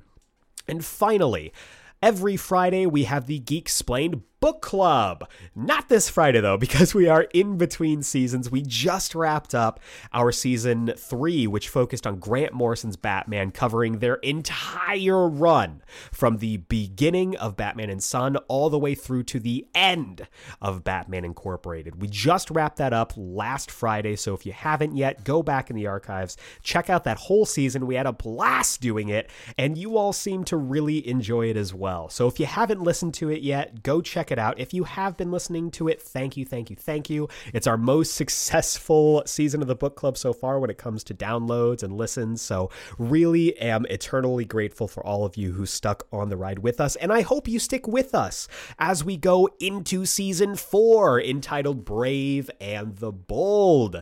This Friday is going to be a break week, so no book club, but next Friday we'll be kicking off Joshua Williamson's Flash. As part of our Brave and the Bold season, we're going to be covering both the Flash Rebirth series as well as the Green Arrow Rebirth series as kind of my homage and giving my celebration of the end of the Arrowverse, giving it up to the 2 shows that carried superhero television in the 2010s, that being Flash and Arrow. So we're going to be celebrating them for the rest of this year, covering the Joshua Williamson Flash run as well as the Ben Percy Green Arrow run. That's going to be every Friday because Brave and the Bold Fridays are a real thing. So stay tuned for that next Friday, June 2nd, and we will be kicking that off. Really excited to kick off season 4 of the book club. It's just been an absolute blast. My co-hosts Jacob Brown and Malcolm Russell Nelson are the best, and I could not picture me doing this book club with anybody else. So tune in for that next week. But that is going to do it for this week's episode. I hope you enjoyed this discussion that Doug and I had. I know I did. It's a lot of comics to be talking about. It's 60 years worth of comic books, and Doug and I broke it down for you. So we tried to make it as easy as possible if you are interested in a specific era to dive in where they're at. But hopefully that helps somebody. And also, it's just good for me because I like to think of myself as an amateur comic historian. And it's just good to be having that conversation with someone who is legitimately a big fan of the X-Men and can give me a run for my money with my X-Men knowledge. So again, huge thank you to Doug for coming on for part 3 of X-May 2023. Go subscribe to his YouTube channel, For Every Kind of Geek. It is incredible. He actually is in the middle of his own May festivities, Iron May, which I'm really excited about. So go check out his channel, subscribe to it, check out his X-Men videos. He did a whole hour-long X-Men retrospective on the Hickman-Krakoan era, and has continued to pump out amazing retrospectives on every single piece of X-Men and non-X-Men comic that you can find, with scintillating wit, amazing visuals, and just the best voice on ComicTube. So go check that out, and once again, thanks to Doug for showing up on this week's episode. Next week, we are going to be wrapping up X-May 2023. It'll be our grand finale, and I am so freaking excited about it because I am going to be joined by Justin and Alicia of the Ex-Wife Podcast. I love their podcast. The Ex-Wife Podcast, an intro to X-Men comics, is the never-ending story of a man trying to get his wife to read X-Men comics. They've been going on for a very long time now. They started off during the pandemic, and they have been running strong to the point that you wouldn't even be able to tell if you went into the current episodes who had the bigger X-Men knowledge. Justin and Alicia are amazing podcasters, amazing fans of comic books, and an even more amazing pair of people. So next week, we are going to ring in the finale of X-May 2023 by deciding the best of X. We are taking 30 books of the X-Men Krakoan era and deciding which one of them is the best. We have a whole bracket. I'll be releasing that on Twitter and Instagram so you can fill in your own brackets, and you will be just surprised as we were. I put everything through a randomizer. Some of the matchups are very difficult, so join us next week for the Best of X tournament, and that's going to do it for me. But I hope you join us. We are really, really excited to drop that episode and to celebrate the finale of X-May 2023. So tune in for that next week. Same geek time, same geek channel. But for now, for the Geek Explained Book Club and for X-May 2023, I have been Eric Azana. Thank you so much for listening, and we will see you next time.